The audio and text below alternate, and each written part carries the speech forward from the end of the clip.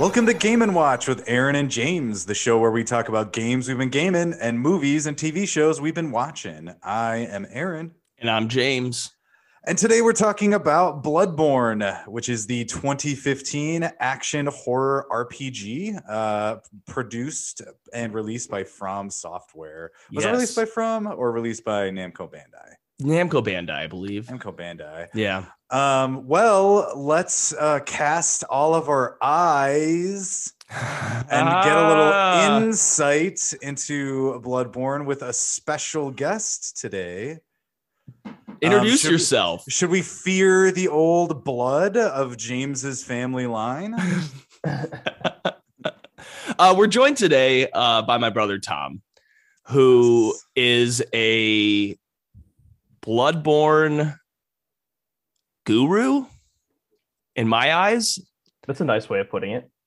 What am I going to call you? Like a fucking nerd? Yep, pretty much. No, not in not in my eyes. How about this? A Bloodborne scholar. I think it would. Yeah, that's a perfect. That's a Bloodborne scholar. Yeah, that's excellent. much better. Yeah. Also, Aaron, how long were you working on that insight joke before we started? Literally came up with it as I was speaking, which is how I come up with most of the things that I say. I'm glad. Barely any forethought. I know. You are an improviser, and I know you definitely were not up all night last night working on that joke.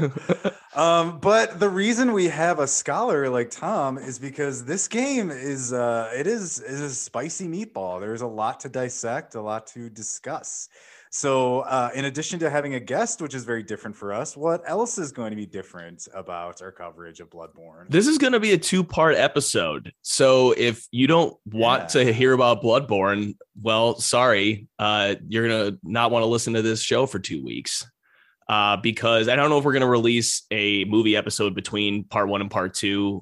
I'm not sure exactly what we want to do about that yet. But yeah, this is going to be a 2-part episode. We're going to try to find the right stopping point between part 1 and part 2. I think part 1 we're going to dedicate to kind of the development, the gameplay of the game, and some of its kind of higher overarching themes, its designs, aesthetics, kind of like some of its mechanics, items, etc. And then part 2 is going to have our usual segments, but the bulk of it is going to be spent on the deep lore and plot of the game.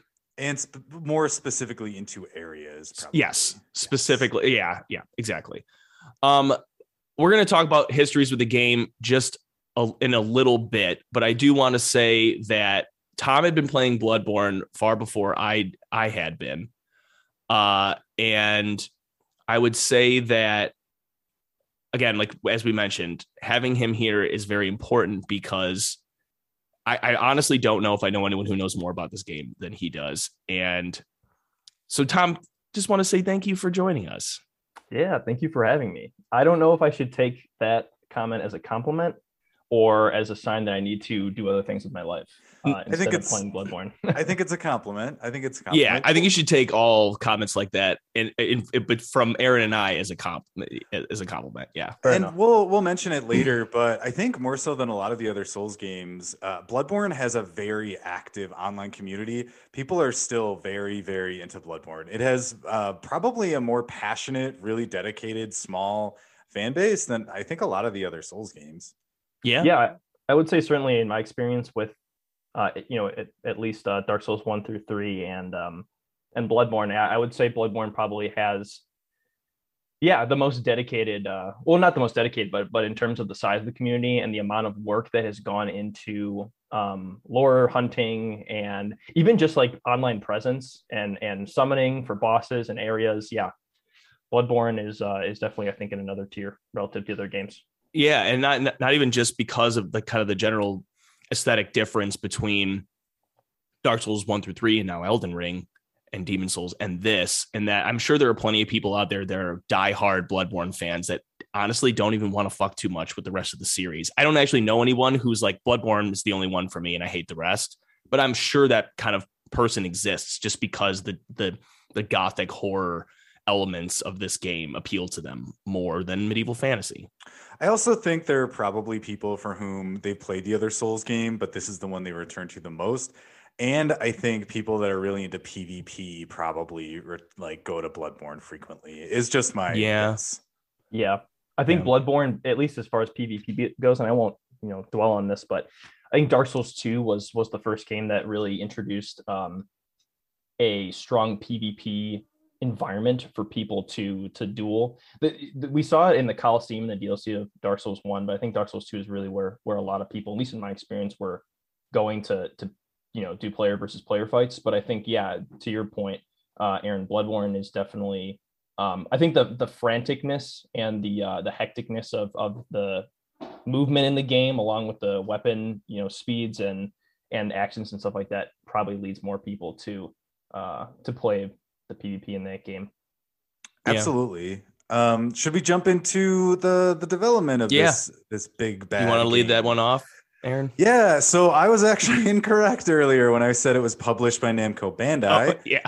It was developed by FromSoft, but it was actually published by Sony. Got to start the episode over. Yeah, this is a Sony exclusive. I believe all of From's other cross-platform games were Namco Bandai. That's right. But yes, this is a Sony exclusive, published by Sony, appearing on the PlayStation 4. The first images for the game were shown in 2014, and back then it was codenamed Project Beast. I remember following this a bit, and I remember seeing very early shots of, I believe, like Gascoigne and some of the Beast designs. So this is still when Bloodborne, actually all through Bloodborne's marketing, it was very much like a werewolf beast kind of game, or at least presented that way. It was directed by Hidetaka Miyazaki, who we discussed before in our Soulsborne episode, so go take a listen to that. But some additional facts about him that I thought were relevant about Bloodborne is that I didn't realize he was not allowed to play video games at all as a child. I didn't know that either. Instead, focused on board games, specifically sorcery, and books, specifically things like D&D, different monster manuals, and the works of H.P. Lovecraft, who we're going to talk about in just a bit. Miyazaki has said in interviews that Bloodborne is the favorite thing that he has done. Though that was before Elden Ring, I guess. True. Yes. Or maybe it was right before Elden Ring came out. So I guess he could have said that it was his favorite thing. But honestly, it wouldn't surprise me if this was still his favorite. I think thematically and aesthetically, and I just think everything comes together in Bloodborne in a way that just clicks perfectly. I don't think it's the best game in the series, but I do think it's a very cohesive whole. So I can imagine being the director, finding that extremely satisfying. Yeah. Development began in 2012, and that was a year after Dark Souls 1. It was developed in parallel with Dark Souls 2. Though, Miyazaki consulted on Dark Souls 2, Bloodborne was his first priority. So Dark Souls 2, there are many structural differences. That the game famously has a very convoluted development cycle. So probably as a result of Miyazaki's not indirect oversight, I should say. Mm-hmm. Tom, do you know anything else about the development? I'm sure you know way more than James or I do. Actually, yeah, as far as the development goes, I won't say I'm too knowledgeable. But I think you pretty much covered everything that I knew. I guess maybe another point to mention as far as like influences of Miyazaki, and this extends more to the Dark Souls series in general than specifically Bloodborne, but I think it's relevant, is that growing up, a lot of the things that he would read, I think there were translation differences, obviously because he's Japanese, and so a lot of the Western literature he was reading was in English. His minimalistic style of storytelling in the games and environmental storytelling, I think, is very telling of his experience reading literature that was more or less foreign to him in a lot of respects when he was growing up. And I think a lot of that influences all of his games, but certainly Bloodborne for sure. So yeah. And you can kind of see that in terms of, if he was looking at things like monster manuals that feature heavy amounts of text, but also really vivid, imaginative pictures and art. You can kind of see that in the games where these really amazing designs in terms of architecture and creatures. But like you said, Tom, that minimalism of, story and dialogue. I think that's really cool. Yeah, absolutely. It's real cool. It is. So this game was released on the PlayStation 4, which was the next console. Dark Souls 1 and 2 and Demon Souls were released for the PS3, Xbox 360 era. This was not a launch title, but it did come out relatively early in the PlayStation 4 lifespan. My PlayStation 4 was essentially a Bloodborne machine for the first like 2 years that I bought it.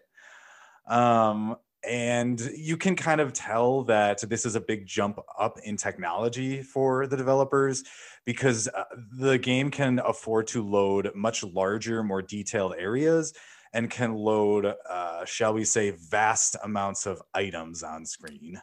Yeah, a lot of visual clutter. And because I probably won't break down like what works and what doesn't in great detail until, well, I guess we'll be peppering it throughout, won't we? Because we're going to be spending a lot of extra time on things. So I won't hesitate to say things. One of the things I don't think works about this game, and this is a very, very minor complaint, I know I've told this to both of you, is there is so much detail on screen, I think, for worse sometimes.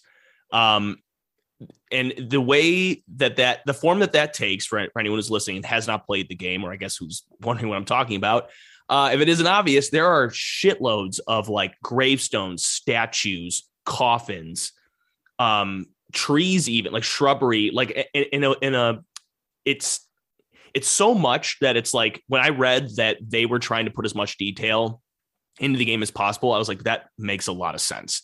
Even like the equivalent of like blood stains in this game are like crazily animated when they don't need to be. There's a lot going on the screen at one time. And sometimes I really wish that the game had taken just a little bit of a restrained step. And again, this is not a strong complaint at all. It's just sometimes I think less is more. I also think that contributes to the generally long loading times, especially pre-patch. Like at dawn, I know the load times were horrific. I was just going to say, I didn't have experience with it, but I heard that when this game came out, the load times were so horrible that when people were talking about the difficulty of this game, because I had heard a lot of the press about the game without having played it that early. And people were really complaining about how hard it was. And I think I didn't realize until later that part of what they were talking about was not just the game's difficulty in terms of its fighting and bosses. It's that every time you die to a boss, the load screens would take forever to just respawn you. Exactly. Which no one wants to play that. That's brutal. Yeah, no, thank you. Yeah. So this is the first game in the Soulsborne kind of series that introduces guns. We've had crossbows, we've had bows, things like that. We've had magic spells. These are guns, and guns go in your offhand like a shield would. And they're mainly used to interrupt enemies. There are guns that have specific damage type, like fire, things like that. But they're not really meant to be a primary offensive tool. They're just kind of meant to augment your weapon set. Anything about guns, before gameplay gun stuff? I don't know. I think we probably got the rest of it saved for gameplay, right? Yeah, I think it's also important to mention that this kind of adds a clue to the time period we're in. Guns exist. Yeah, right. This is not medieval fantasy. I sort of hinted at it earlier. This is like, this is Victorian, like Gothic horror. Right. Yeah. So around that time period, so we have, simplified pistols and flintlocks and things like that. Yeah. But one thing we are going to talk about blunderbusses. You can't forget the cannons. Yeah. I love that. We're going to talk for a little bit right now about H.P. Lovecraft, because the influence of H.P. Lovecraft's work on these games is massive. And this is another reason I'm glad we have Tom here, because I think, Aaron, both you and Tom know more about H.P. Lovecraft specific works than I do. I've only read a couple. I've read a lot about him. But yeah, I mean, why don't, Aaron, you take the lead on Lovecraft, and Tom, I'm sure you'll have plenty to say about it too. Yeah, he, we're not going to talk about a lot about him specifically, but just generally, he wrote a lot of pulp stories, kind of came up with really sort of the first, not cinematic universe, but fictional kind of universe that bled out, across different people. He, in his pulp stories would write a lot about these, old gods, these big cosmic entities. And then certain names of those gods would make it into, say, Conan, and, you know, certain characters from other pulp stories would make it into his works and things like that.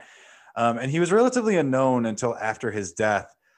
His works carry a lot of themes of cosmic horror, meaning, you know, horror so far removed from the earth and, you know, our known universe, and things coming from beyond known space and just completely incomprehensible to the human mind. A lot of fear of the unknown in his works. And kind of, as I said, like the insignificance of our human identities, our societies, the things we try and build to keep ourselves safe. He writes a lot about how knowledge is bad, that certain knowledge or seeing certain things may drive you mad and may destroy you. What else, Tom? There's just so much to unpack from Lovecraft. Yeah, absolutely. And I think you definitely covered a lot of the major themes and a lot of his work. Really, the only other thing to add is he started off writing for science fiction magazines, and he's credited as creating what is called the Weird Tale, which basically is sort of like the progenitor to cosmic horror. So a lot of, and actually I've read some of his like early works, and a lot of it's actually pretty cheesy. It's like people go into a dark cave and they find this abhorrent beast. And actually it's, well, I don't want to go too far down a rabbit hole, but the beast design in Bloodborne, like specifically in thinking of the Loran Silver Beast, like the long white hair, the very scraggly limbs, is, I remember reading the first one of his first works basically describes that exact design almost. It's very coincidental, or maybe not. But yeah, it was very cheesy stuff. I mean, it's like, oh, and it turns out the beast was actually a human that all along, and stuff like that. But yeah, a lot of the cosmic aspect of his work is I think probably what he's most known for. With the likes of the Cthulhu mythos and things like that. Yeah, if you buy any of Lovecraft's works, you can buy, collected Lovecraft anthologies for pretty cheap.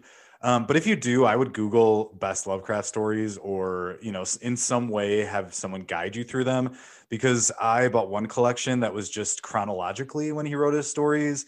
And Tom's absolutely right. The beginning ones are pretty rough and pretty silly. So you're better off looking at a guide of, read this and this and this kind of. Yes. Yeah. That's one thing I wish I had known, because it sounds like, I'll say that Bloodborne was the reason that I purchased that anthology of his works. Because maybe we can talk about this more, but I went into Bloodborne not knowing any of the Lovecraftian influences. I didn't even really know I'd heard of Cthulhu, but I never really knew who Lovecraft was. So the first time I played this game, and you get to that point, was a transformative experience for me. So that is something that I really appreciate about this game, because it really got me into that cosmic horror love. So. I wish I didn't know about the cosmic horror elements about this game. I did know probably too much about this game going in. It didn't make the game have any like a massively less effect on me, but like knowing, like when cosmic horror showed up, it didn't surprise me. That's what I should say. I didn't know it was coming, but I knew the H.P. Lovecraft influence, and I knew things about some of his works. And so when that eventually happens, I was like, oh, okay, this makes sense, but holy cow, is it cool. I discovered Lovecraft by way of Stephen King, because Stephen King often cites him as an influence. So I had read some Lovecraft, obviously not all of Lovecraft, but I had read, some of the more famous Lovecraft stuff before Bloodborne. I also had no idea that there was any Lovecraftian influence on it. I didn't actually know a ton about the game, and all the release material was about the werewolf kind of element of it. So when that started, that turn started happening in the game, my mind was completely blown, and I loved every second of it. Yeah. Yeah. Before we move on, I guess, again, kind of to reiterate what you said, Aaron, one of the big takeaways, and it's going to be even more evident in kind of part 2 of this 2-part series, is that you mentioned like the fear of the unknown, but the idea of that knowledge is bad, and that seeking and experiencing knowledge, like you said, like that can drive you mad. And that is one of my favorite elements, just personally, about Lovecraftian horror. Just the idea that there are things that are so beyond our understanding, or even if we begin to understand them, we realize kind of the horrors that they wrought, like that. it drives us insane. It makes us into bad people. And sometimes it's just power, which is, very similar to a lot of other, works and very consistent with actual history.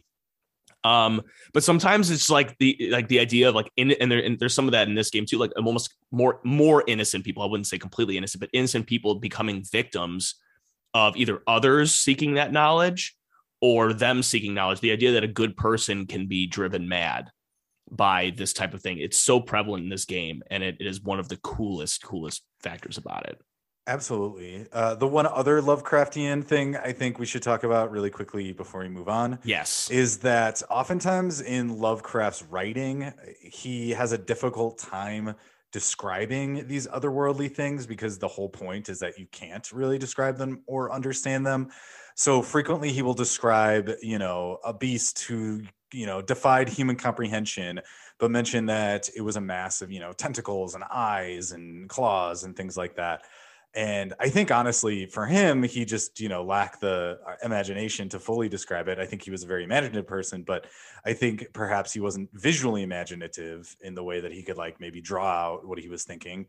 But that's what they've done in Bloodborne, which I think is very cool. They've taken these kind of indescribably horrific creatures, from beyond the stars and actually rendered them in a visible way. Think Abritus, think just so many of the kin monsters, it makes those incomprehensible sort of monsters comprehensible and real, but also really horrifying. Yes. Yep. And almost one thing I wish that the game actually would have done more with is showing less in some areas. Like I wouldn't change a thing about what the game actually has, but I would have added hints of something more terrifying that we never see. This game likes to show you most of the things that it has. And one of the things that terrifies me most in gaming and in horror in general is what I can't see, what I have to imagine is happening. And there is certainly a lot that gaps you need to fill in here. But just the idea of not knowing what's ahead or what's in front of you and the game not showing you on purpose, I think would have been very effective too. But again, still incredible game. Kind of the lastly, I mean, we sort of mentioned this in our last episode about Soulsborne in general. I mean, not specifically about so there's a Bram Stoker's Dracula type influence or Bram Stoker in general, Bram Stoker. I'm not even sure. On this game, there is a little bit of a Transylvanian type element to, feel to a lot of the areas in this game. And we mentioned last episode that architecture from Eastern Europe, specifically like Romania and Czech Republic or Scotland. And I mean, that's all over Miyazaki's works. And it is definitely here as well. And I believe that's because he wants to create a more isolated tone. I don't think he really wants it to be kind of like mainland, continental Europe. Yeah. Yeah. So this game was released in March 2015. And very soon after, a DLC was released, November 2015. So soon after that, you couldn't help but wonder, were they working on this and during the main game and couldn't fit all the ideas in when they wanted to meet the release date. And so they just broke some of it off into a DLC. And the answer is that might've happened, right? I think it did, because isn't that essentially what happened with Artorias of the Abyss? It was just stuff they wanted to put in but couldn't. Yeah. And the reason that I even emphasize that is that I break it off into the base game and the DLC too much, but I really shouldn't do that. And I should think of it as just the game, because this DLC, as we will get into a lot more detail next episode, is one of the greatest things I've ever played in my life. I romanticizing, I guess, a little, but I have a feeling that both of you guys agree. It's absolutely up there off the top of my head. I would say best Soulsborne DLC. Without a doubt. Easily. Yeah. Easily. And I'm just trying to think of DLC in general, but that would come, first to my mind in top DLC I've played. Yeah. Not that I want to make a tier list, but I would say that among Soulsborne, I think Dark Souls 2 DLC ranks pretty high for me. at least specifically Broom Tower. I think that is fantastic level design, fantastic environmental landscape, stuff like that. The enemies, the bosses are great. In my mind, Old Hunters DLC is on another level. And I think one thing that speaks to that, James, is you're saying that it's you say the base game and the DLC, but it's hard to not just put it into one game. I think that speaks a lot to how well developed the DLC for Bloodborne is. And I know for myself, from a lore perspective, it's impossible to separate the two. Yeah, exactly. And I was just going to mention that too. But go into that in a little bit more detail, I guess. We don't have to go down the rabbit hole into the lore, but So and I'm sure we'll cover the general plot of Bloodborne, so I won't go too much into that. But in a general sense, the DLC covers a lot of the it's almost like a prologue to the story of Bloodborne. And it covers a lot of the historical aspects of the significant and key players in the main story, and basically details how they messed up. They encountered, obviously the game, we talked about, they encounter some eldritch knowledge or some eldritch truth that mortal humans should not be messing around with. But in the case of the Old Hunters DLC, they really mess up. Your job is essentially to clean it up. It's what is there not to say about it? Everything about it is just, the difficulty factor is there, obviously, but it's not just the fact that it's difficult, as we know from the Soulsborne games. It's how it challenges the player. And I think both the enemies, the placement of enemies, the NPCs that you meet in the DLC, and of course the bosses, is just almost perfect, if not perfect, in my mind. I regret how I've tried to sell this game to people who haven't dabbled in the series, who have played a couple but haven't played Bloodborne yet. And I always say, like, the game's great, the base game's great, but the DLC is even better. And I really shouldn't say that. I should just say the game's incredible. And just because a DLC game, like, no one wants to be like, oh, well, then I'm just like waiting for the game to get to the DLC. No, I mean, it is like it's one game.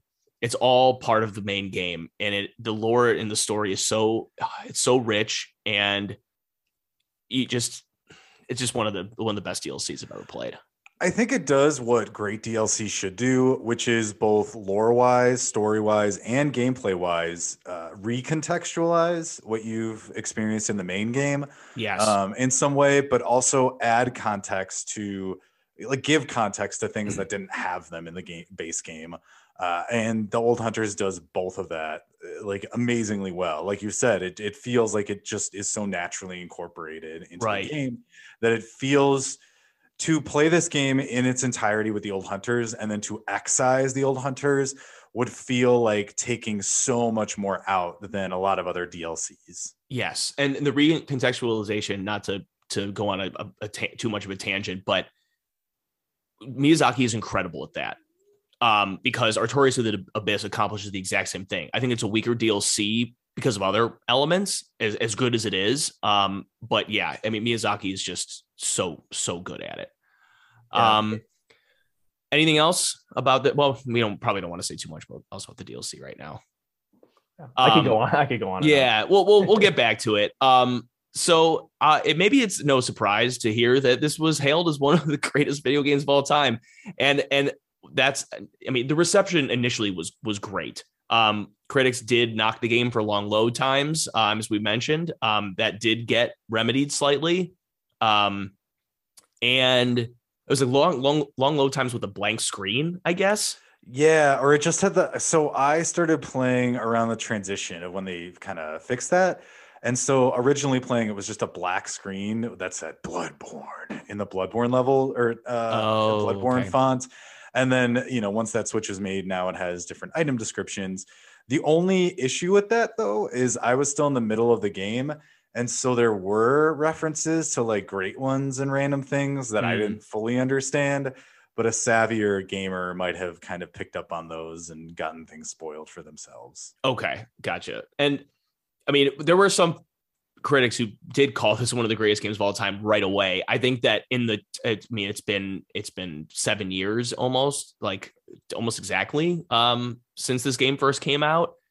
And in that time, I think people, the appreciation for it has only gotten bigger, and people do really consider it to be one of the great games of the modern era or of all time. And there really hasn't been a backlash against this game like there is against so many, AAA titles that got highly reviewed. Like Skyrim, obviously there was a huge backlash against that, getting a bunch of perfect scores. And I feel like it happens every time there's a big AAA title, but not with this one. No backlash that I'm aware of. There's the usual people who knock the game for its difficulty and who aren't fans of its storytelling. But even if people are okay with minimalistic storytelling, the difficulty thing is sometimes insurmountable for some critics and people, and I would say that's probably one of the only lingering criticisms of the game. I guess I'd say that's fair. You want to talk about the legacy, Aaron? Yeah, well, Tom, you can help me out with this too, because you're definitely more involved than I am. But this game is still very highly played. It has a very devoted fan base.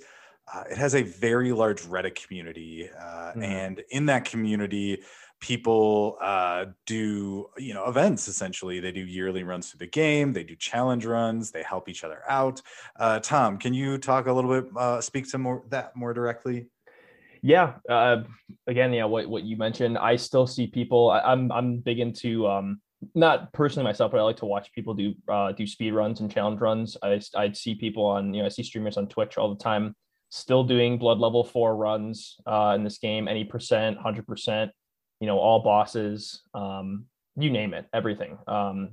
There's also, I think actually, and we might talk about him in a bit, on YouTube, Vati Vidya is really great about bringing a lot of the Souls community together, and Bloodborne is no exception. And I think I watched a video like maybe a year ago, maybe 2 years ago, when it had come out, that was, we got everyone to go into the Chalice dungeons, and we finally put all the lore together for every single non-procedurally generated Chalice dungeon, and we put that all together in a document or something like that. So people are still playing this game, and not just playing it, but really continuing to dive into it. I honestly think I've maybe played it at least 10 times now, and every single time I play, I'm always finding something new about the lore, finding or noticing things that I've watched of media that's been put together by the community.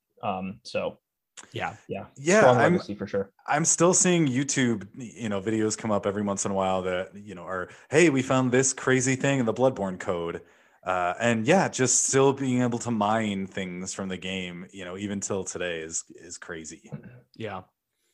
People are still making discoveries about the game as well, which is always entertaining to see, like someone say, like, just find something that no one's ever found before. This would make a little bit less sense without further context that we'd give later in this episode and next one. But, there's an area of the game that someone found that it's like, what is it? Not procedurally generated. It is procedurally generated. With that, like an area that can just give you like a ton of blood echoes / souls for doing absolutely nothing, and people can just farm that and level up or buy blood vials with it. It's just crazy that people are still encountering things like that. And what's interesting too is the developers have specifically said they are not going to fix things like that, because it's not even a fix. It's part of the game. Yeah, exactly. So they'll leave things like that in, which I think is really kind of interesting. Yeah. We could talk all day about Bloodborne 2, but we could talk even longer about Bloodborne Kart. Yeah, this game has got a lot of legacy. We really actually shouldn't, because due to time, we got a lot to get through.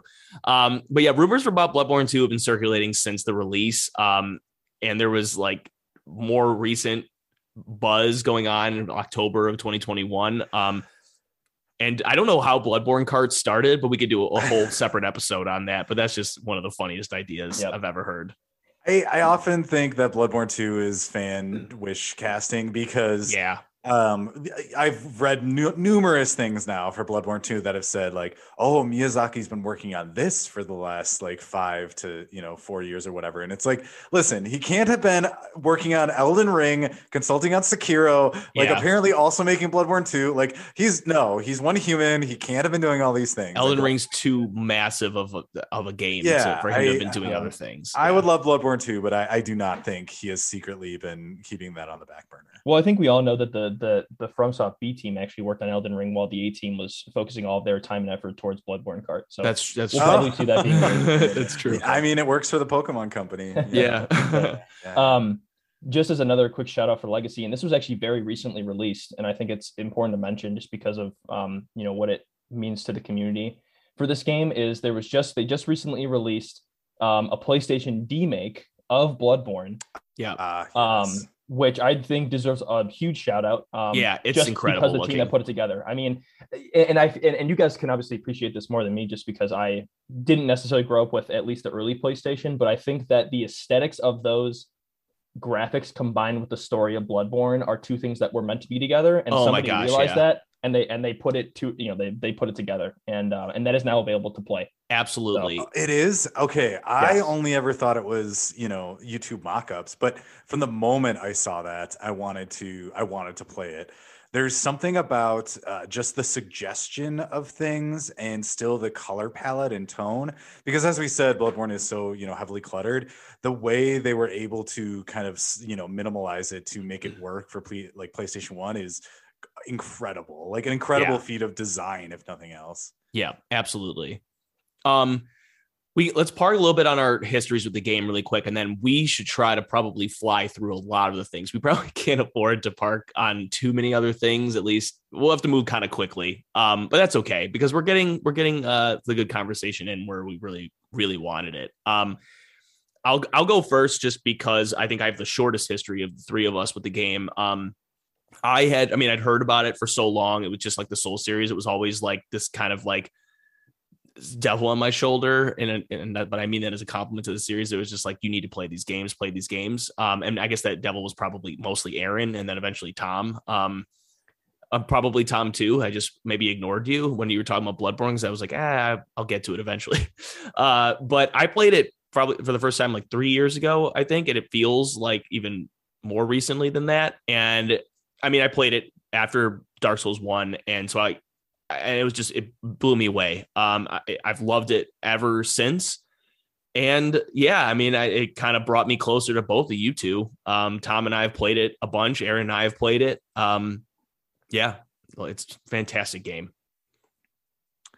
I'll go next because I probably have, if we're going in descending order, I probably have the next least amount of experience, but a little bit more than you, James. I got this game as soon as I, could. I had played Dark Souls 1, Dark Souls 2. I had beaten those. I had played them multiple times. So I was very excited for Bloodborne. I kind of followed it, bought a PS4 just to play it, and it just inhaled the game. Just played it start to finish, didn't take any breaks, didn't pause to play anything else. Replayed it, played this game multiple times. Played it really, when Dark Souls games, I'll play often to experiment with gameplay styles. So I'll try sorcery builds, I'll try different things like that, dex builds. But with Bloodborne, every time I replay it, I basically just stick with the build I always do. I replay it to experience the story again and the atmosphere and just the quick movement and combat. So I returned to this game, a decent amount, and I love it. I adore it. So how about you, Tom? Yeah, so I saw the game was on sale on the PlayStation Store with the DLC included in 2016. So I did not get it on release. I got it about a year after it came out. But I didn't actually play it until 2 years later in 2018. So that was my first experience with the game. I had not watched any footage of the game really. Didn't understand any like how it differed from the other Souls games.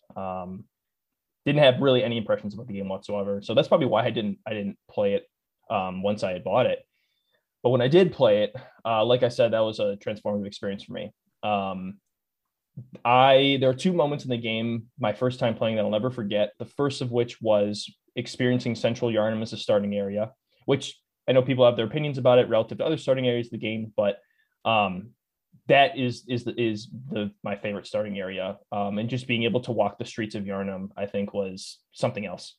And the second and significantly more influential moment of that game for me was when and I won't go too much into it, but when the ritual is broken and you first see the pale blood sky in the hidden city of Yaragul, that to me was it blew my mind. It blew my mind. There's really nothing else to say about that. That was when I realized that all this Lovecraftian influence is coming into the game, and from that point to the end, and then into the DLC as well, I was just taken away by everything about the game, especially the story. I think after I finished it, I probably watched every video I could find about Bloodborne lore. I bought all of Lovecraft's, couldn't get a condensed version of Lovecraft's works. And yeah, so needless to say, this is my favorite game of all time. It is definitely up there. It's one of my favorites too. Yeah. Yep. All right. So we're going to get into a little bit more of the details of the game itself. So we touched on this briefly last episode, so I won't go through it extremely quickly now. That the storytelling of style of this game and of kind of the Soulsborne series in general is very minimalist, very indirect. The plot is revealed through item descriptions, conversations with NPCs, through the scenery, the environments in general. There's a lot of gaps left on purpose for the player to fill in. And man, have people done that. There are so many YouTube videos and video essays and such that of people analyzing the game. The wiki is massive. We couldn't even get through the wiki in like 4 episodes. It's just, that's just the way that they enjoy telling their stories. And I think it works really, really well. And so NPCs in general are, and kind of, this is also like the rest of the series, is that they're very unsettling or off-putting. They always sound sinister, like they're up to something, even when they're being helpful.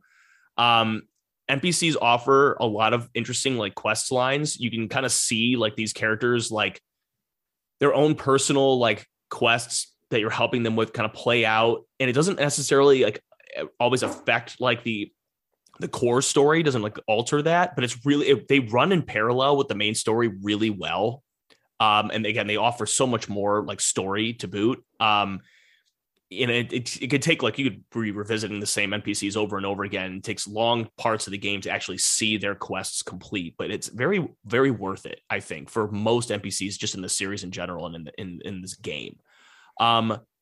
But not all of it. You might not see all of it right away. Your first time playing it, because you might miss an NPC. You might not recruit one or say the right thing to them. And some of them will die, depending on what your actions are. You won't kill them directly, but you can. You can kill just about all of them. But sometimes, you might say the wrong thing to some person, or maybe recruit someone you shouldn't, and then they'll kill other NPCs that you've recruited. The game likes to fuck with you in that way. And I find that kind of trolling pretty funny. Like you said, I think it's cool how they sync up with kind of the world state changes. Tom, you mentioned something that really blew your mind is, the Pale Blood Moon. And it's kind of interesting to have these NPCs in a central area, and you can check back on them after world change states like that. And pretty much most of them will also have a reaction. So it's a cool way to see still living, somewhat sane citizens of this city kind of reacting to what's going on. Yeah, absolutely. Yeah, I think you could basically describe the progression of the main game as a descent into madness, which I think is a pretty fitting description. And it's nice to, maybe nice isn't the right word, but it's cool to see that all of the NPCs around you, even the ones that seem like they kind of have their shit together, are sort of following you into that descent. And yeah, you can definitely see that in the NPCs visibly going mad in some cases. In other cases, just straight up dying. Yep. But yeah, I the way that it functions with the world state changes, which maybe we can get into a bit later, I think that works really well for the game. Yeah, definitely. Gameplay wise, we mentioned that this is a third-person action adventure horror RPG. Kind of your experience points, or whatever you want to call that, in these games, your currency and such, are called blood echoes. We are not going to call them that. At least I'm not. Tom, you're welcome to if you want. I think Aaron and I are going to call them souls. And that's I'll kind mess it of, up for sure. I'll always be calling them souls because it's just easier. Blood echoes is too many syllables. I'm going to say those bloody X. That works too. Black Yeah. So I almost did it. Souls are used to level up certain stats. They can increase your abilities, help you equip certain items and weapons. You can craft, make your items better using them. And kind of like all the other Souls games, the player is in total control of leveling up. They can control when to level up and what stats to level up, like what to spend their souls on. And obviously leveling up makes play easier. You can beat the game at the lowest possible level you have, which is crazy to think, because the game, like, you just got to have mastered everything. It's there are people who do it. They'll do level the minimal level runs, which is crazy to think. I love a game where you could do that, and I think even Breath of the Wild is kind of like that too. You can beat the game without getting a single heart piece or anything like that. And I just think that's neat. It's not the way I want to play the game, but very cool. Yeah. So I believe the lowest level is 4. Tom, you had that in here. I thought it was level 1. Some games in the Soul series, it's level 1, but this one you can beat it at level 4. I think the level cap is 255. Is that right? As far as you guys know? Yeah, I'll say I've never actually, I don't think I've ever gotten that high before, because I think that more or less requires going into New Game Plus for the most part. Or I don't think I've ever actually gotten that high before. So I'll take your word for it. So you can see that it's quite the feat to be able to beat this on level 4 when the cap is 255. Yeah. And I have, I have some experience. This is a tangent that we probably shouldn't go too far into. I've definitely have some experience beating bosses at low levels that I should have been fighting at higher levels, just because I like to torture myself. Found it very rewarding when you do complete it. I'm referring specifically to Ludwig. You have an opportunity a lot of times to fight bosses you should not be fighting right away at a lower level, but it's up to you. Yes. So the gameplay is very weapon based. Blades more often than not. Some blunt objects as well, but as Aaron mentioned earlier, augmented by the use of firearms. Weapons are trick weapons. They have a trick stance. I think that's what it's called. Yep. Where there's multiple forms, where you have kind of your base form and your extended your trick form. And just as a quick example, there's an axe that's a hand axe in its normal form, and its trick stance, it's a long axe that you can spin around and kind of clear out enemies that are farther away from you. And I think the lore explanation for this is because hunters needed to both be very versatile in combat, but also to kind of surprise their foes. Is that correct as far as you guys know? Yeah. The minor saying that's exactly it. Yep. And again, we could go into so much detail about how the diversity of weapons. I think we will go into a little bit, but we'll move on for now. So the gameplay encourages learning only a few weapons. You really could beat the game all similarly, beating the game at the lowest level. You could beat the game with your starting weapon, and you have a kind of a choice as to which starting weapon you want. Which I definitely have. I frequently beat the game with just the fully upgraded switch axe. I think I might. Yeah, Hunter's axe. My first playthrough, I used the axe most of the game, and then I used so many other weapons in the multiple times since. Let's see what else. As I mentioned, all weapons can be upgraded. For the most part, that will increase damage and not any other effects. But there was a whole system in this game. Do we have a section for it later? Were we going to do this later? Blood gems? I don't think specifically, but it makes sense to put them here. Yeah. Do you want to talk briefly about those? Yeah, so like James mentioned, if you're just upgrading your weapon, so Hunter's Axe plus 1, 2, 3, 4, 5, etc. Yeah, you're really only updating or upgrading the damage. To get secondary effects, attack boosts, damage types, so lightning damage with your weapon, random secondary effects, being able to carry more quicksilver bullets, just random things like that, collecting more blood echoes. You can equip mixing up runes and blood gems. Runes. Yeah, so blood gems, I'm sorry, are specifically for weapons. They do things like change attack type, so you can have lightning imbued weapon, poison imbued weapon, emphasize blunt attacks, things like that, bloodstain attacks, and kind of other effects. So those are blood gems. Runes are a similar idea, but they equip directly to your character. Runes do things like increase defense against certain damage types, get you more blood echoes or souls, increase your quicksilver bullets, augment your actual player in some way. So that's kind of the difference. Blood gems are weapons, runes are for the player specifically. Yeah, and we have this later in the outline a little bit, but I think we should talk about it now, just about kind of character builds and like weapons and items and just the stats you have, because it makes a little bit of sense to talk about this now after talking about leveling up and introing weapons and such, right? Because some would say it's a weakness of the game. In a way, yes. In a way, I actually prefer it because it doesn't overwhelm you with diversity of weapons. But there's a lack of a variety of weapons and builds compared to other Souls games in some ways. Though as I've spent more time with the game and also like through Tom's knowledge, also spending it with him or just on my own, there's more like variety than I originally realized. But there are fewer stats to level up, which I think is actually kind of refreshing to go from another Souls game to going to this. I mean, there's your classic vitality, your HP, your endurance, your stamina, which can kind of controls, stamina is depleted by your hits and your dodges and running. But the main like build defining stats are really only four things. It's strength, which is kind of mainly heavy attacks, skill, which is like quick attacks and also controls the amount of damage that you do when you perform visceral attacks, which we'll talk about in a second. Blood tinge, which is just kind of a different type of damage, like a damage modifier. It's like blood damage that sometimes will scale with your blood tinge stat. There's certain weapons that deal that damage, like firearms. There's a bow weapon, things like that.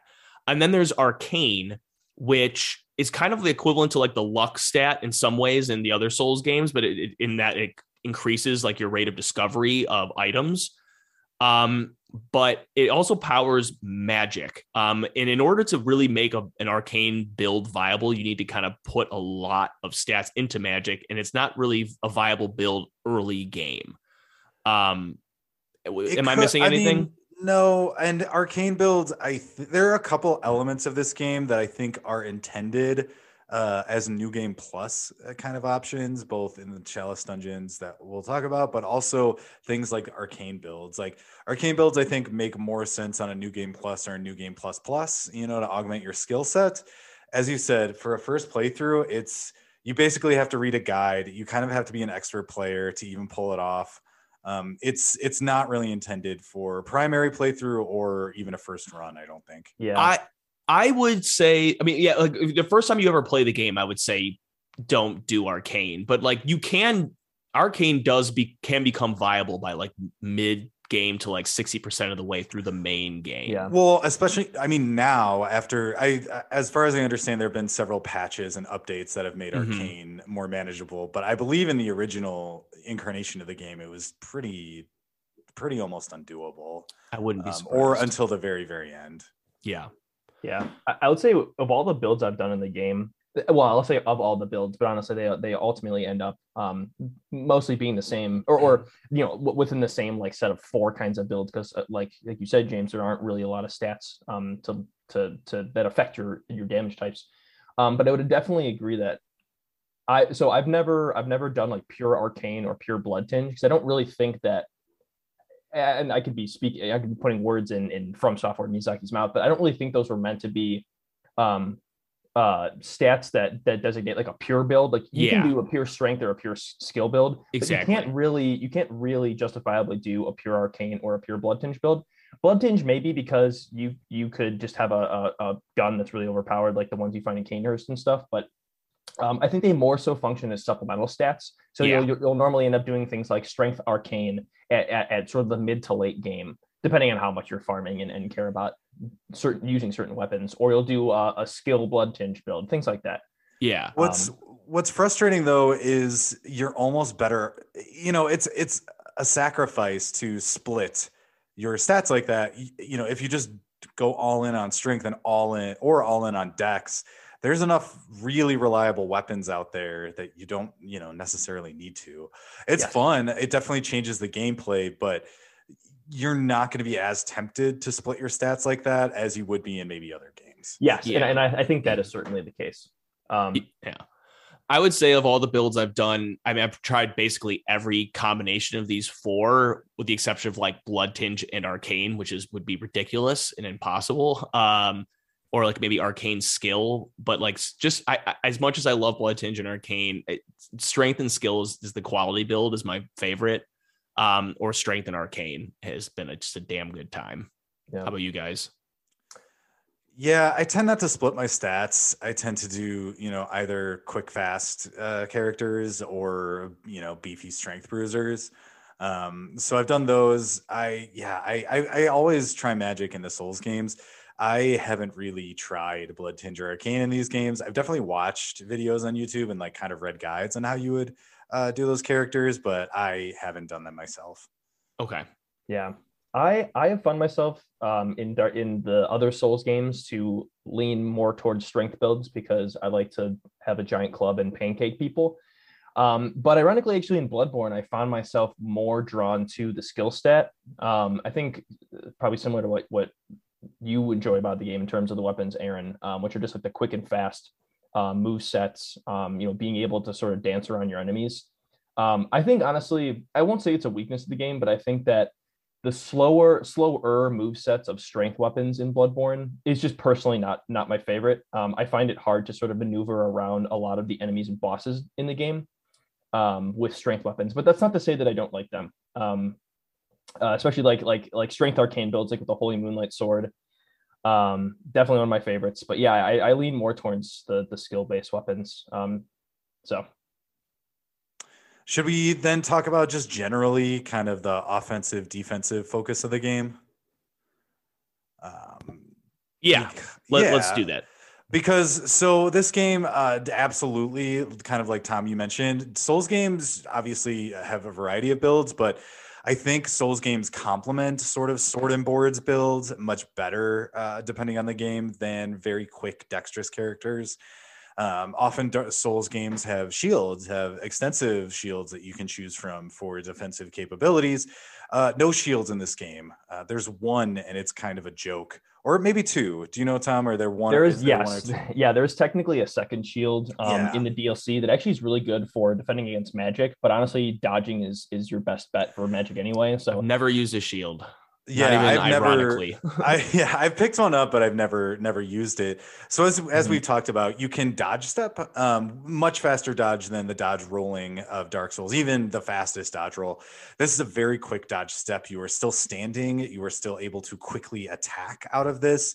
And you can dodge step similar to rolling in Souls games as many times as you have the endurance to do so. I believe it feels like dodge steps cost less endurance than rolls in Souls games, but I'm not sure about that. I have never thought about it. I think they do. I think the endurance, the endurance mechanic or the stamina mechanic in Bloodborne is obviously fundamentally the same as the other Souls game. But in terms of the amount that it costs you to dodge step, and actually even the relative costs of swinging your weapons, whether they be strength, skill, etc., is overall less. I think the intention of the game being sort of this chaotic, frantic, almost like a dance between you and your enemy, where you're constantly stepping side to side and getting in, quick hits where you can, is the reason why they designed the stamina that way. And I think that is a very strong strength of the game. Well, yeah, and it connects directly to the rally effect. And tell us about that as well. Yeah, so rally effect is something new that they added in the Bloodborne that does not exist in the previous Souls games. And the fundamental idea is that when you take hits from enemies in general in the game, it is possible for a brief amount of time.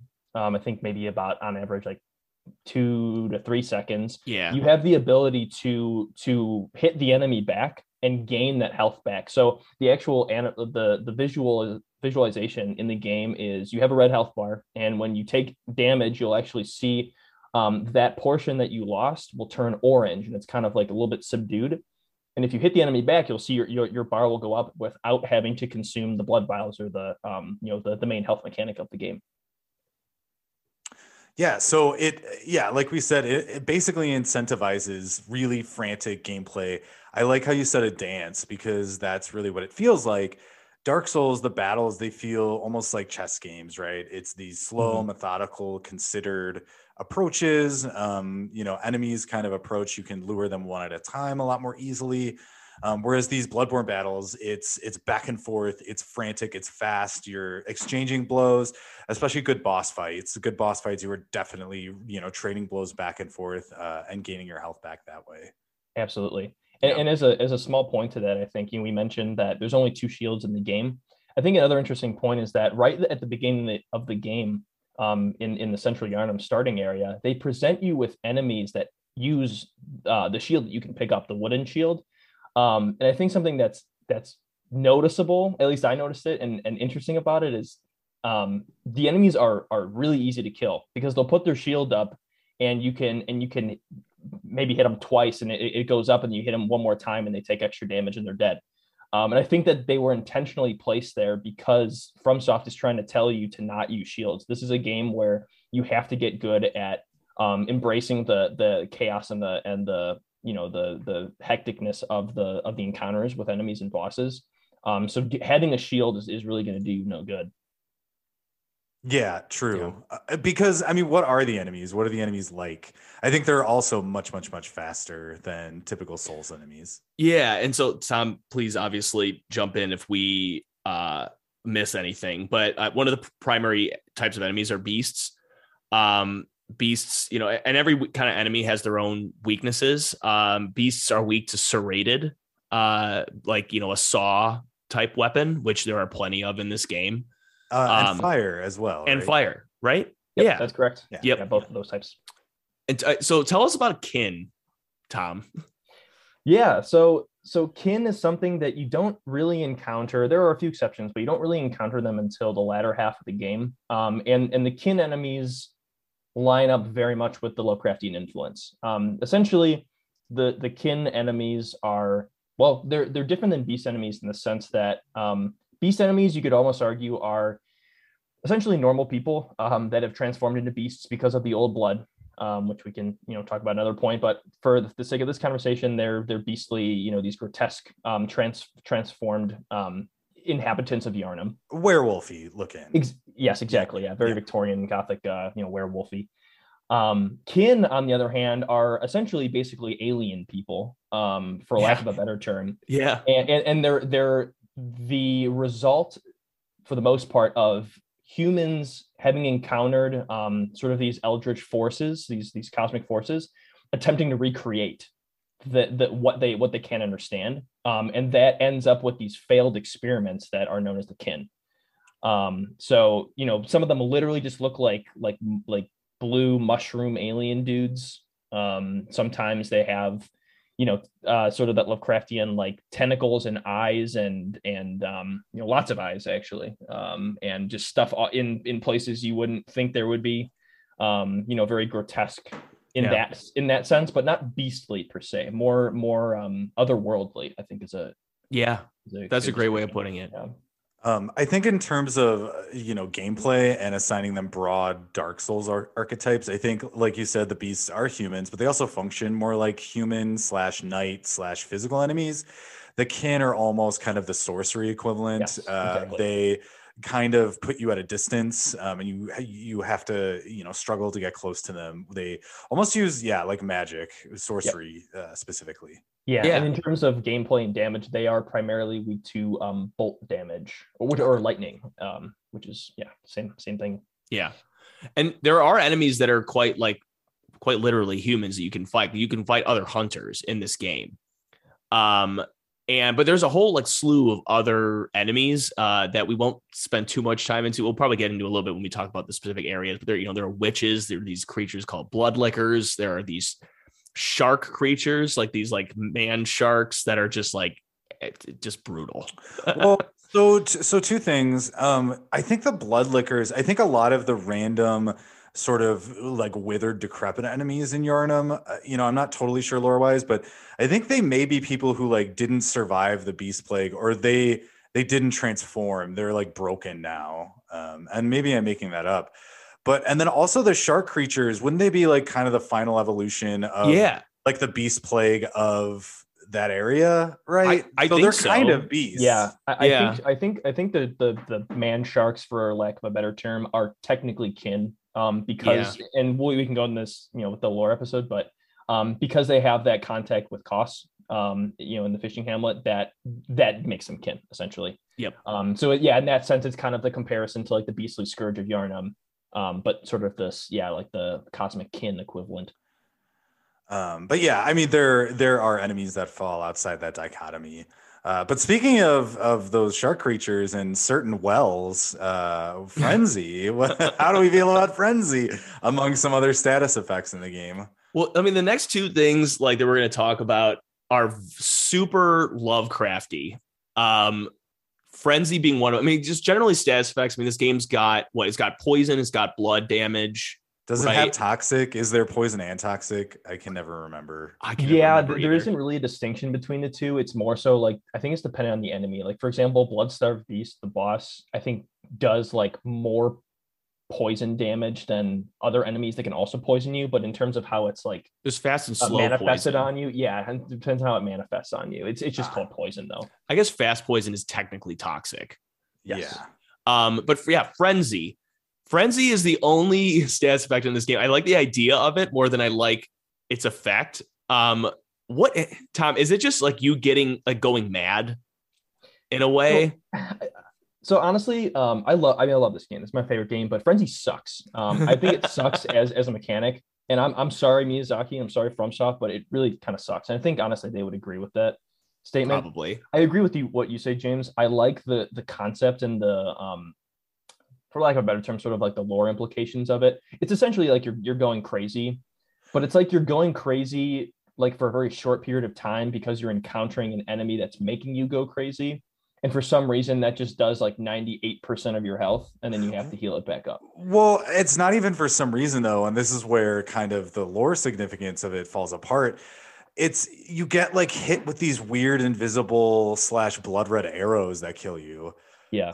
Which makes no sense. Like I don't understand that in terms of lore. Like you brain aneurysm, like sure. Well, that's what I always imagined it was. Like your like brain is like exploding out of your head.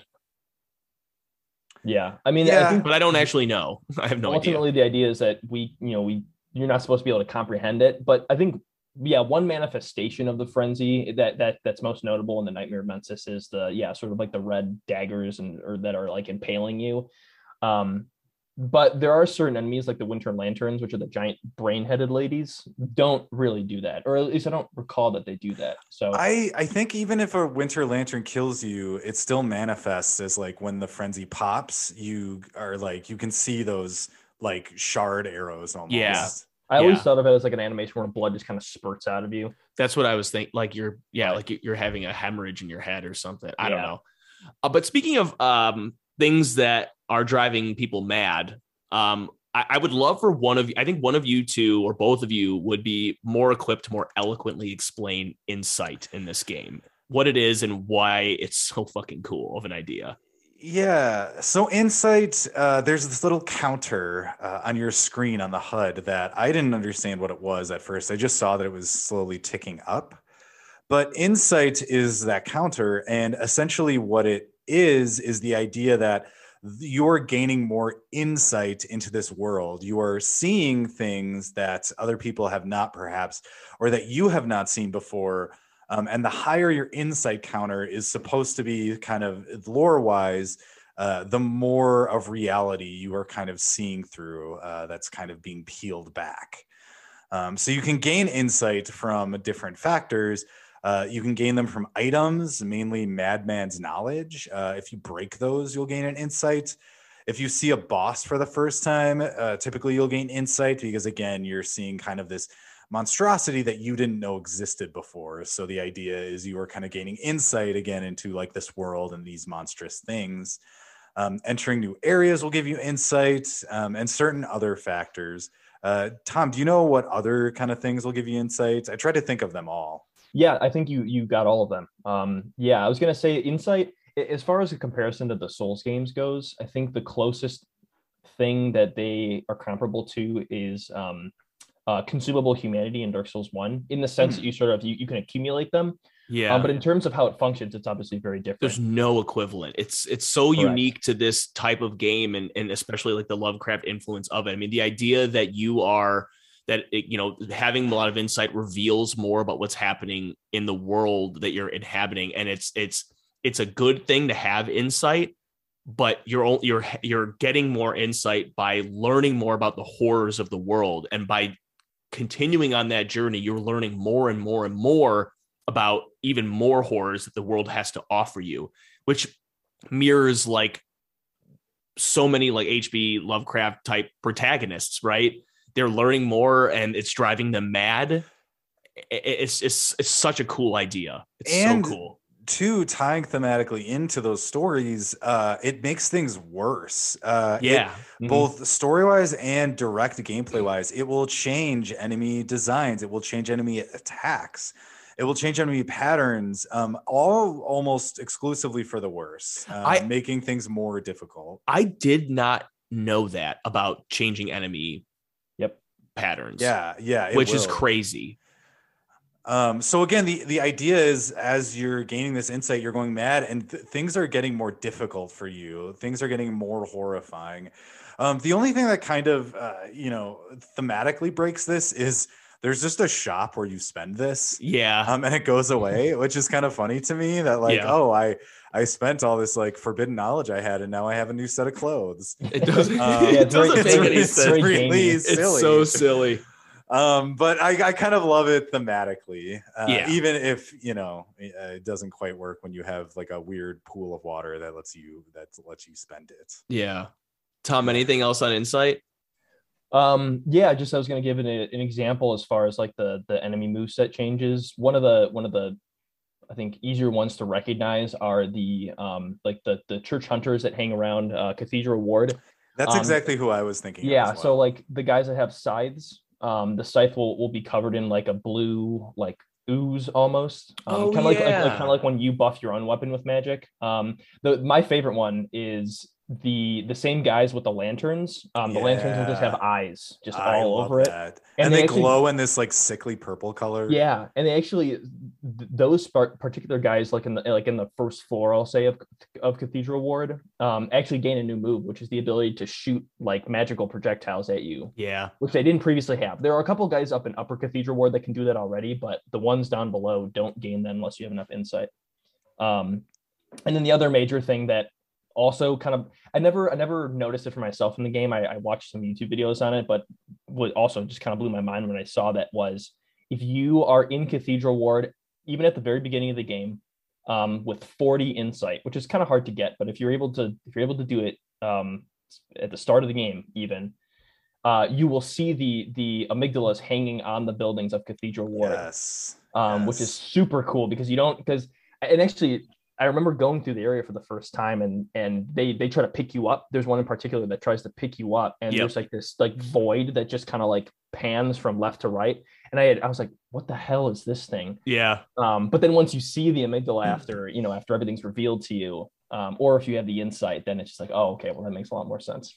I can't even imagine. Oh, sorry, James. Go no, ahead. I was just gonna say without like me gushing too much about it right now, I will say that the insight's effect on being able to see the amygdalas when you previously couldn't is possibly the moment that I fell in love. Like I loved the game, but that was I'm like, this is one of the coolest things I've ever seen in a video game ever. Likewise. And I think what's so crazy, especially about these games is people mine these games like crazy. And I guarantee when this game came out, there was a dude who realized you could farm insight, didn't know what insight meant exactly, and did collect 40 in the Cathedral Ward, like Tom said. And yeah, I was probably like, didn't even understand, because the game was new and didn't fully understand what insight did. And I can just imagine, starting the game up from the Cathedral Ward lantern and getting that 40th insight and then just boom, seeing all these things and being like, what the fuck is this? Yeah. It's better to not see it and then to see it later. Yeah. Yes, Yeah. absolutely. So Aaron, you mentioned Madman's knowledge before. You want to talk a little bit more about other items? Yeah, so items are kind of broken into a couple different categories. The first are healing items. So the majority of these are blood vials. These are a finite and collectible resource. You basically like pop them. You pull them. Your character pulls them out and pops it, and you get a little bit of a chunk of health left. Unlike other Souls games that had, say, the Estus flask. Again, these are consumable. These are also non-upgradable. So it's not like you'll get a blood vial +8.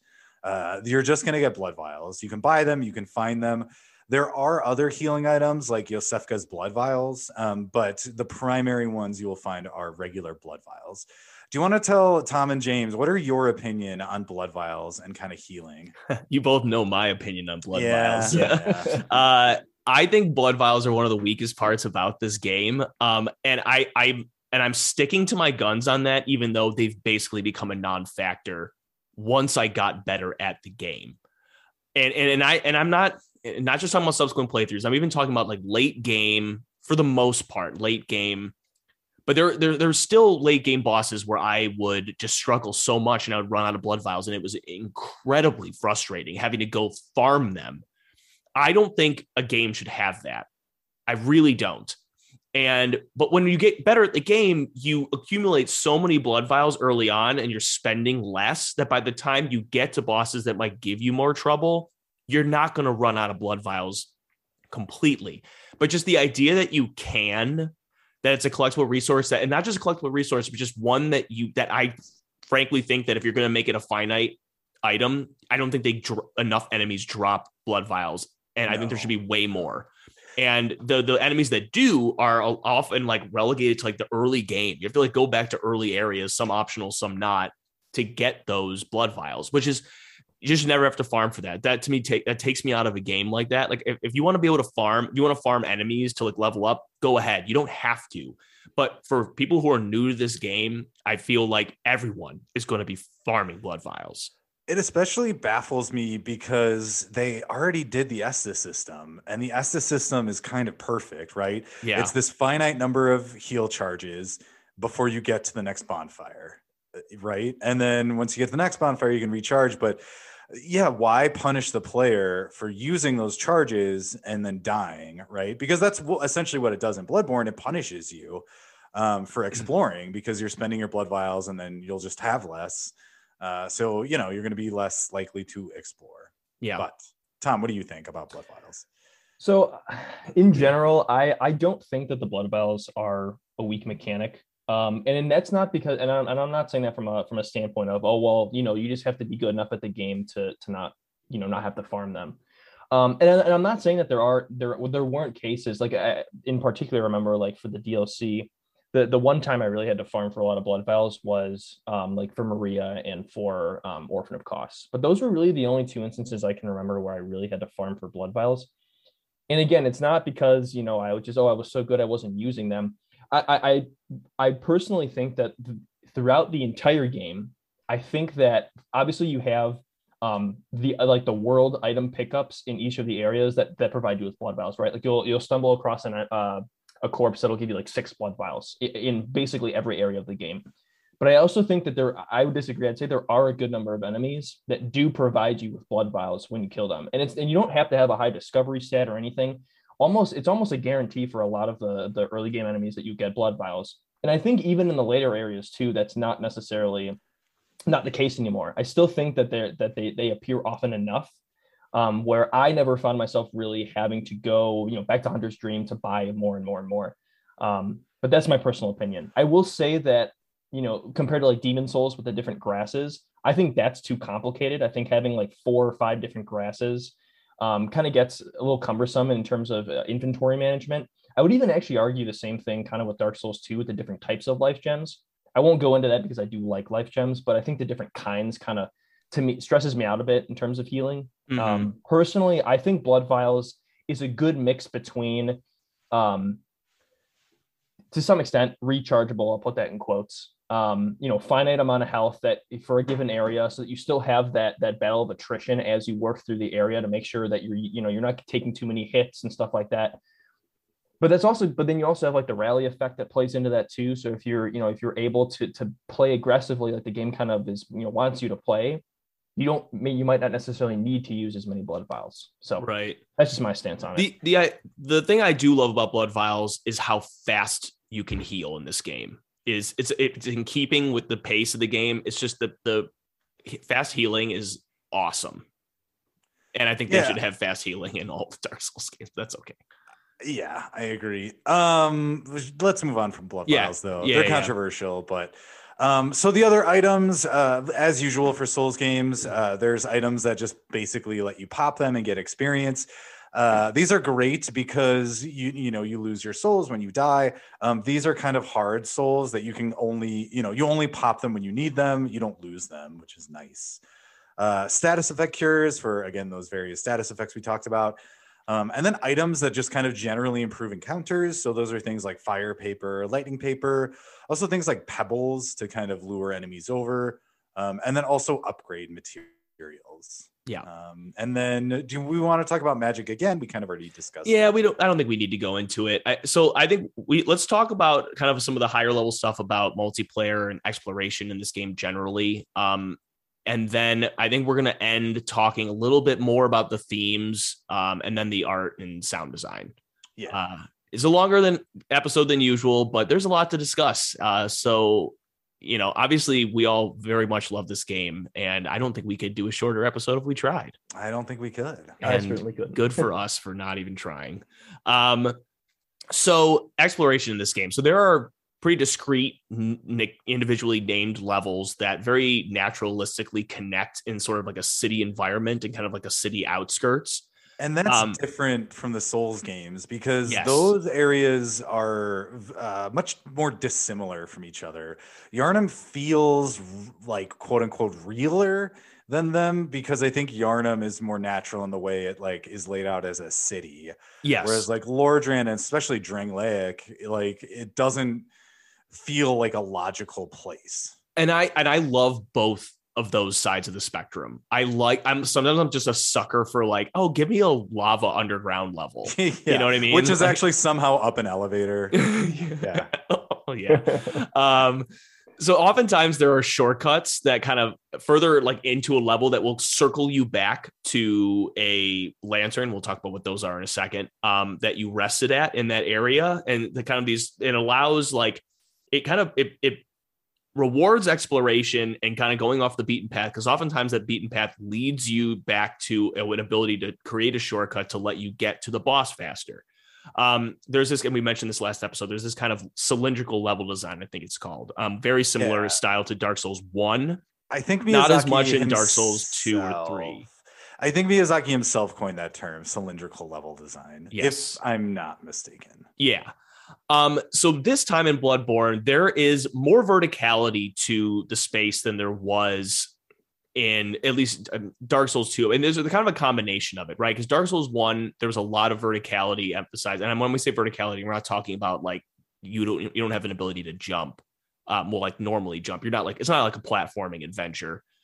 In Dark Souls 2, there was like this kind of this emphasis on width, and Bloodborne has a really cool marriage of both. Anything else we want to say about exploration now? We're obviously going to say a lot about it next episode. I will say one of the weaker elements of exploration in this game is the items that you find, especially items, far off that you kind of have to run to and it may be challenging to get. They're not great, at least compared to Souls games, in that there's not great variety in items in general. And also weapons, you're not really going to be finding them in the world just because there's so fewer weapons and they're all trick weapons. For the most part, like weapons are a bigger deal and you're not just going to find them lying around. So the random items you do find are like pebbles and maybe a little cold blood and things like that. Yeah.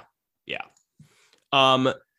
So this game kind of starts you off in this kind of like central hub. It's like a hub world, but it's not, well, so you guys might correct me on the lore with this, that it's not like connected to the rest of the world that you're in. Is that true? It's like, yeah, It's not it's its physically own connected. like metaphysical place. Would you, right, Tom? Would you say? Yeah. I mean, without going too much into the lore, the hunter. I mean, the argument I guess you could make is that all of like the dream areas of, and I won't go too much in this, but they're arguably physical places, just like not in like the conceivable dimension, like the earthly realm, I guess you could say. But they are like technically places that you exist in, for lack of a better term.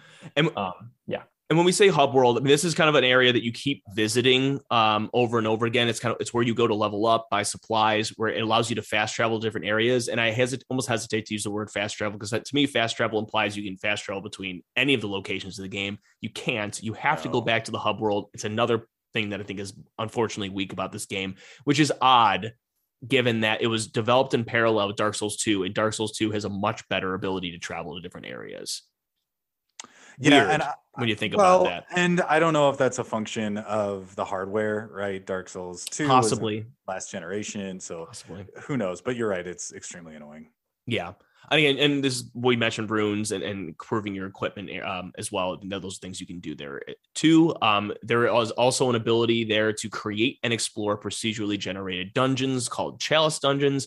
We will talk about those more probably next episode, right? Yeah. Aaron, you want to talk about dying? Yeah, well, you're gonna die a lot, so you should probably know about it. So, like most Souls games, there are checkpoints, right? In the Souls games, they're bonfires. Here, they're lanterns. So you can rest here to restore your health, and it resets the world state, meaning enemies repopulate, things like that. You can also return, as we said, to the hub, the Hunter's Dream, to level up. When you die, which, as we said, you will, your souls, your experience points, your blood echoes, they drop where you died. They become these glowing purple spots on the ground. To reclaim your lost souls, you need to get back to them and pick them up before you die again. If you die again, whatever souls you dropped are gone forever. The kind of interesting thing that they do in this game that they haven't done in previous Souls games is that the enemy who killed you may have your souls. So they'll give that enemy like glowing purple eyes and a little bit of a glowing aura. So it could be that you'll pick up your souls from a spot on the ground, or it could be that you have to kill the enemy that killed you, which I think is really cool. How do you feel about that, Tom? I love it. I think it's great. Yeah. I think you can say what you will about, the difficulty aspect of dying and having to go back and get your souls, but I think the sort of added challenge of having to basically earn your souls back, or your blood echoes back, by killing the enemy that killed you is both satisfying, and I think just it makes sense. Yeah. It's risk reward, right? Because you could go back and get it, but you're putting yourself in harm's way again.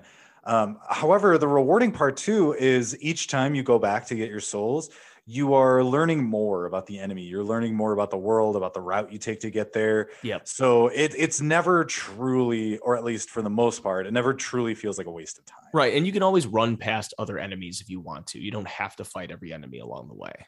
Right. Or you could get some help. Yeah. So multiplayer, like we mentioned in our last episode, which if we haven't mentioned already, listen to it. It's a good one. And watch The Grinch after. Yes. And then listen to this episode. Yeah. Mainly this whole episode is about how you should watch The Grinch. So there's a multiplayer element to this game. It's a bit different than the way that some of the other games do it in the series. There are these things called resonant bells and beckoning bells. And so in order to kind of let yourself be summoned, you ring a resonant bell, and someone that you want to play with will ring a beckoning bell, or someone you don't want to play with, right? Depending on whether or not you're playing Password, if you want to play with someone you know, or just be able to be summoned into strangers' worlds. The person who's summoning you will bring a beckoning bell to bring you into their world. And enemies will do this too, especially when you're playing multiplayer.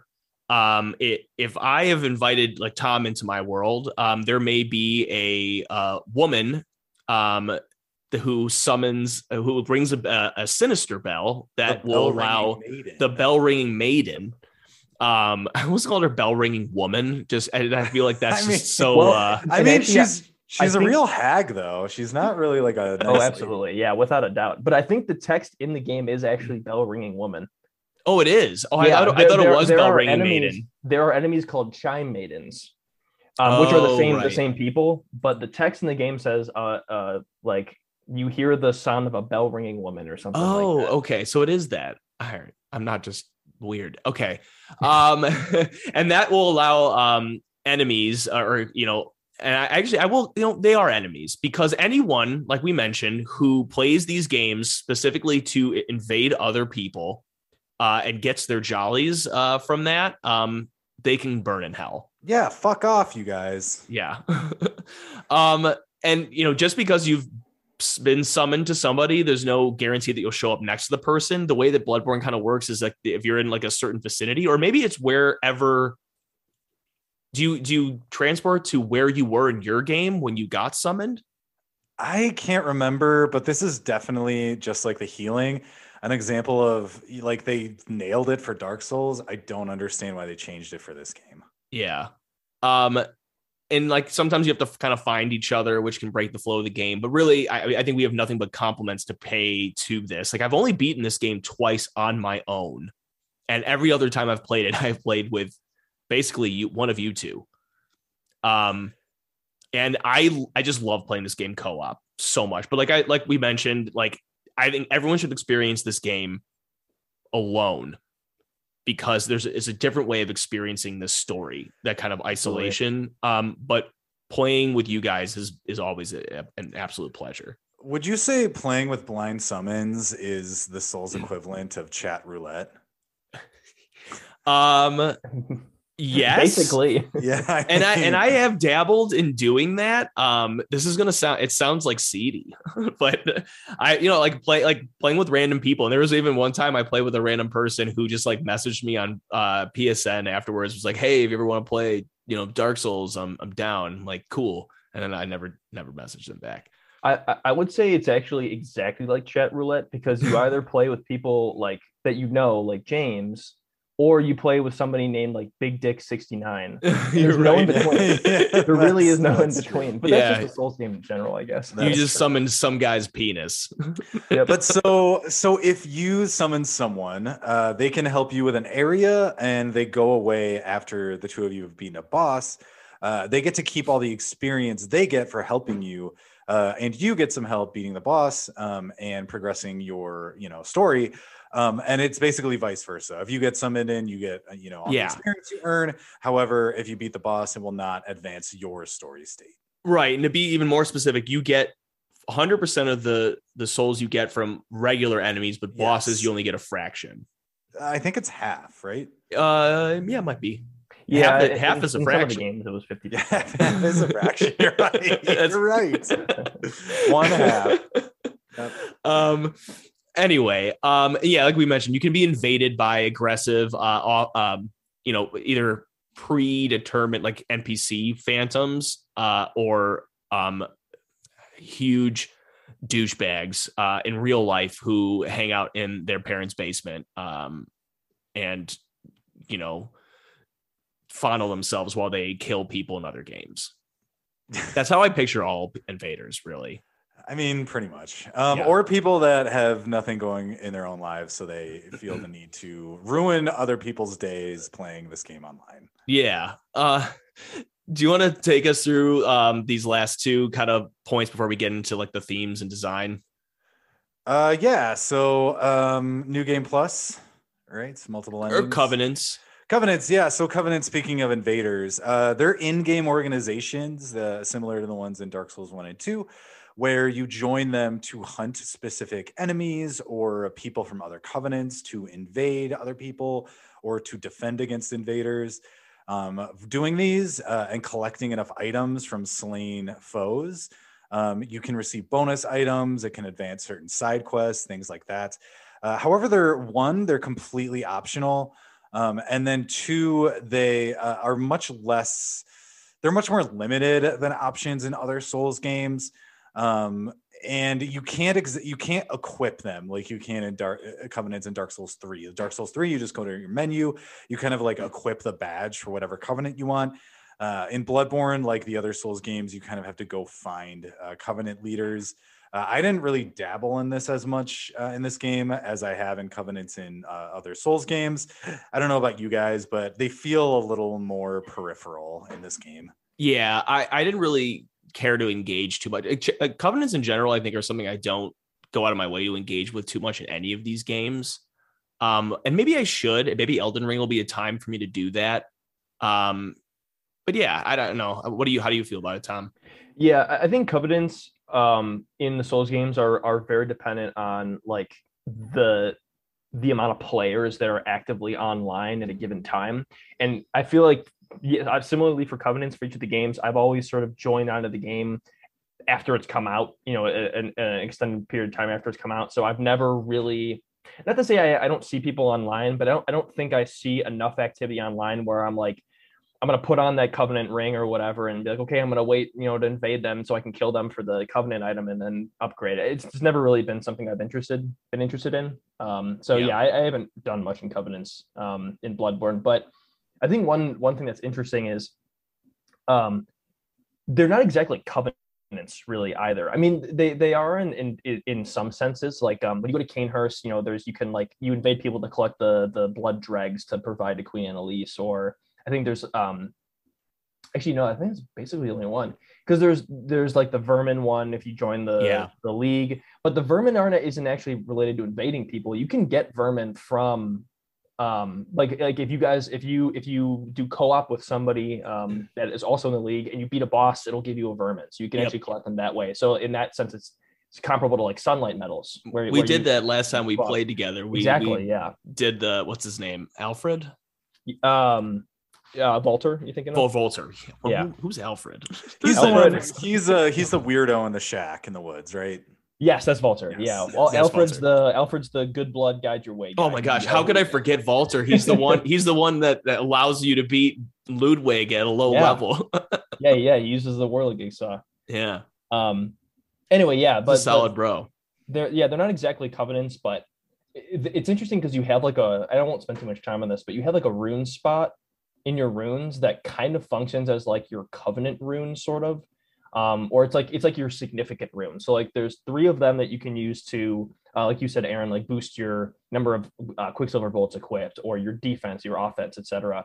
But then there's one in particular where like the league rune will give you increased health during co-op, or the Vile Bloods for the Canehurst gives you some like aggressive thing for invading. I don't remember exactly what it is. But then Alfred will give you one that gives you more health per blood vial back, and that's not necessarily associated with a Covenant. So it's sort of a weird mix between traditional Covenants we've seen in the Souls games and something entirely new that Bloodborne introduced. So it's kind of a weird mix between the two. Yeah, something new and kind of old is the idea of New Game Plus with multiple endings. So this game features 3 endings, which I believe Dark Souls 1 and 2 at that point, and Demon Souls only had 2 endings each, right? So this is one more ending than those. So yeah, and those endings are based on certain items that you may or may not have collected, and you need to use them, but we'll talk about that probably next time. So after you beat the game, there's no choice to begin New Game Plus like there are in some Souls games. You immediately roll over into New Game Plus. All of your items and player progress carries over, but the story starts from the beginning. So you can then try and work for the other 2 endings that you have not gotten yet. New Game Plus, I've played around with a little bit, not a lot. The numbers are bigger, essentially, because your stats are higher and your levels carry over, so enemies do more. But it doesn't really change the main experience. Dark Souls 2, I would say so far, has been the beefiest New Game Plus experience that I've played. Yes. And I think the game may be balanced, like we said, for maybe arcane builds, and also for some of the later Chalice Dungeons and Chalice Dungeon bosses. I think maybe the idea is those are for New Game Plus or New Game Plus Plus or Plus Plus Plus. Like I don't know that they made the game intending you to beat all the Chalice Dungeons on the first run through, or like I said, to dabble in arcane until maybe New Game Plus, but that's just my speculation. Yeah, and I wonder if, and I haven't been that motivated to engage with New Game Plus in this. And Dark Souls 2 is I mean, I've done it in Dark Souls 1, but Dark Souls 2 is probably the most fun I had doing a New Game Plus run. And it wasn't just because I was trying to platinum the game. It was actually like it offered to me. It just, I felt like fun enough to do. But then again, Dark Souls 2 is my favorite. Yeah, I don't know. Like, and doing like Chalice Dungeons a New Game Plus. I don't know if they scale Chalice Dungeons in the like to New Game Plus. No, they specifically don't. So Okay, Chalice Dungeons smart. are not. Yeah, Chalice Dungeons are not scaled, which is why I think they because that'd be impossible. No, exactly. Which is why, again, I think you were meant to beat them on like New Game Plus or Plus Plus. Aaron, one of these days we're gonna do the Chalice Dungeons together. Let's do. Okay, we can do it on our first run through if we go to that Chalice Dungeon and just both beef up to level 255. I would do that. I mean, I thought the Queen Yharnam fight at the end of the Chalice Dungeon I've watched the Queen Yharnam fight many times on YouTube. I've never actually fought Queen Yharnam. Did you watch the Watchdog, the Defiled Watchdog fight? Yeah. Yes. That was I've watched all the boss fights, but there's hardest thing in the whole game. Yeah, even just watching them, I have decided I will never even try to do that. Okay. Tom, do you have anything to add about New Game Plus? If not, I think we should move on to themes.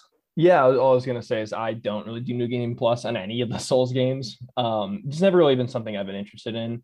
But I will say that from what I've seen for builds for like specifically like Arcane and Blood Tinge oriented builds, a lot of them require levels that you can really only get to like in New Game Plus. So I think that's definitely something we mentioned. Not that you can't do it New Game, but yeah, New Game Plus I think is where those kinds of builds really shine. Yeah. So in terms of themes, we have touched on a lot of this already, and we don't want to like overemphasize the Lovecraftian themes because there's more to it than that. It's not like if you don't like Lovecraft, you won't enjoy this game. Far from it. But as we mentioned, like the idea that this cosmic scale of existence and knowledge, that it's so vast and humans are such insignificant kind of dumb creatures that it is so dangerous for us to see beyond the world that's in front of us and to gain knowledge and learn more about the bigger world. It's detrimental to our society, and our mental health. Yeah, it's like our teeny tiny brains are just way too simple and small to even contain this crazy knowledge. Right. And there's some marriage between distrust and Lovecraft, but it's not a Lovecraft specific theme, but like tell us more about distrust because that's huge. Yeah, I don't think this is Lovecraftian, but I think this is a theme of Bloodborne, and I think it's a theme of most of Miyazaki's works. So in Bloodborne, right, we have this society falling apart, this society run by this religion, this authority structure that is not doing its job and taking care of people. It's kind of pursuing its own weird, wicked ends. And kind of throughout all the Souls games, really, there are these kingdoms that on paper are supposed to take care of their citizens and protect people. And there are these great lords who are supposed to kind of be in charge and make sure everyone's okay. And it's just all of those people and systems are kind of abdicating their responsibilities for various reasons in these games. And we definitely see it here in Bloodborne. I think possibly in Bloodborne more so than any other Souls game, because it's almost every level of authority has failed in Yharnam, right? Yes. The religion can't be trusted anymore. The nobility can't be trusted. Just all the systems that keep a society together can no longer be trusted and are kind of just breaking down. I think that's absolutely on display here. I also think going along with societies breaking down, we see people break down, which again, we've seen in Souls games. In Dark Souls 1, the people are just kind of these empty husks, these hollows.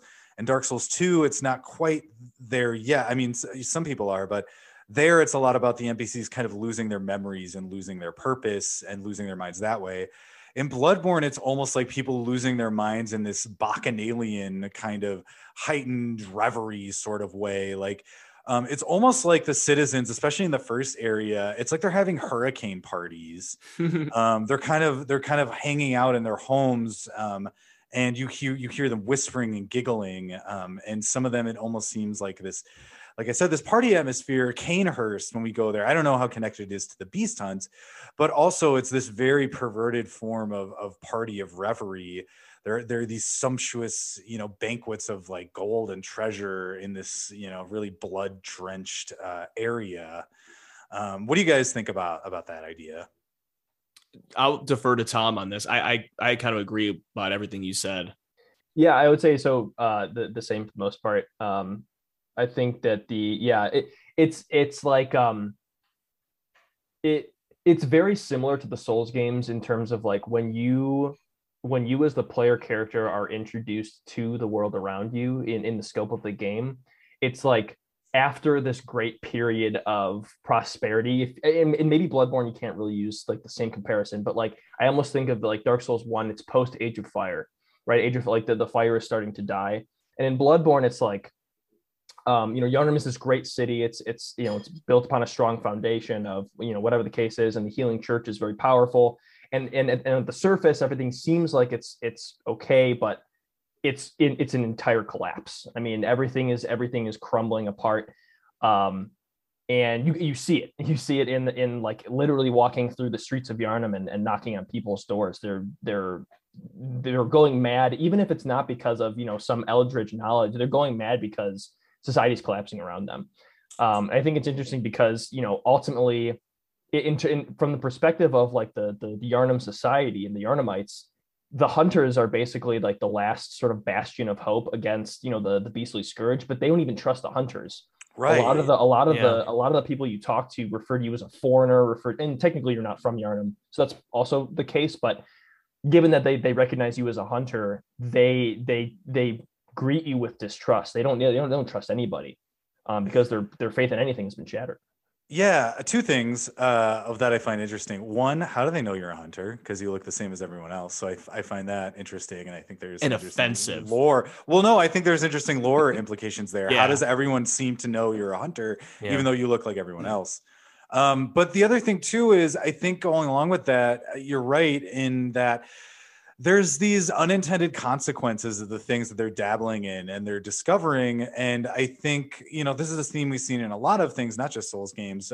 I'm thinking specifically of BioShock, right? BioShock 1 and 2, they discovered this substance that completely lets them rewrite themselves and their society, but they don't understand the consequences of that power and how it will affect them down the road.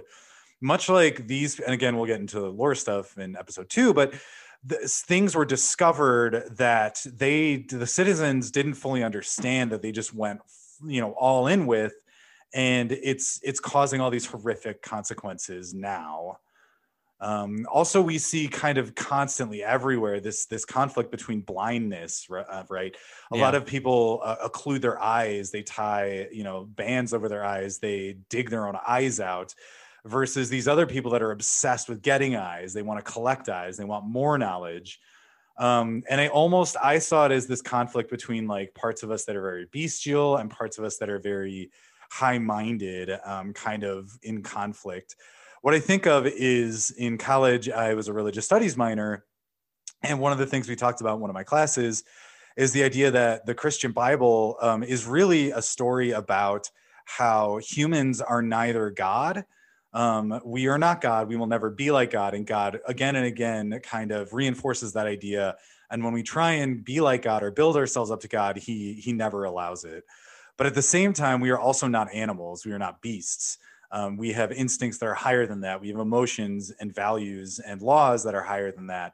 So we're kind of stuck at this place between gods and animals, and neither of which.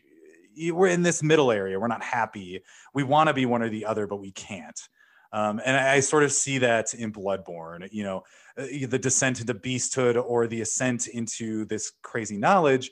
Both of those extremes are bad, but everyone is kind of stuck in the middle trying to navigate it. And it's funny because it seems like no matter what, there's this air of like futility that no matter what anyone does, or even you, nothing's really going to get better. You're just picking one of a multitude of horrible fates. And that's the thing too. This world doesn't seem to like, if you tried to stay yourself and not get involved in the politics and not get involved in what's going on in Yharnam, you would probably catch the beast plague, and that would be kind of your fate. You are kind of not even allowed to sit out of this conflict. Yeah, exactly. Yeah. The poor citizens are doomed in one way or another. Yeah. So, I mean, anything more from you guys about the themes? Like we talked about Lovecraft, and these were just kind of some other themes that I saw that aren't necessarily Lovecraftian, but they definitely connect to this game. I don't have anything, Tom.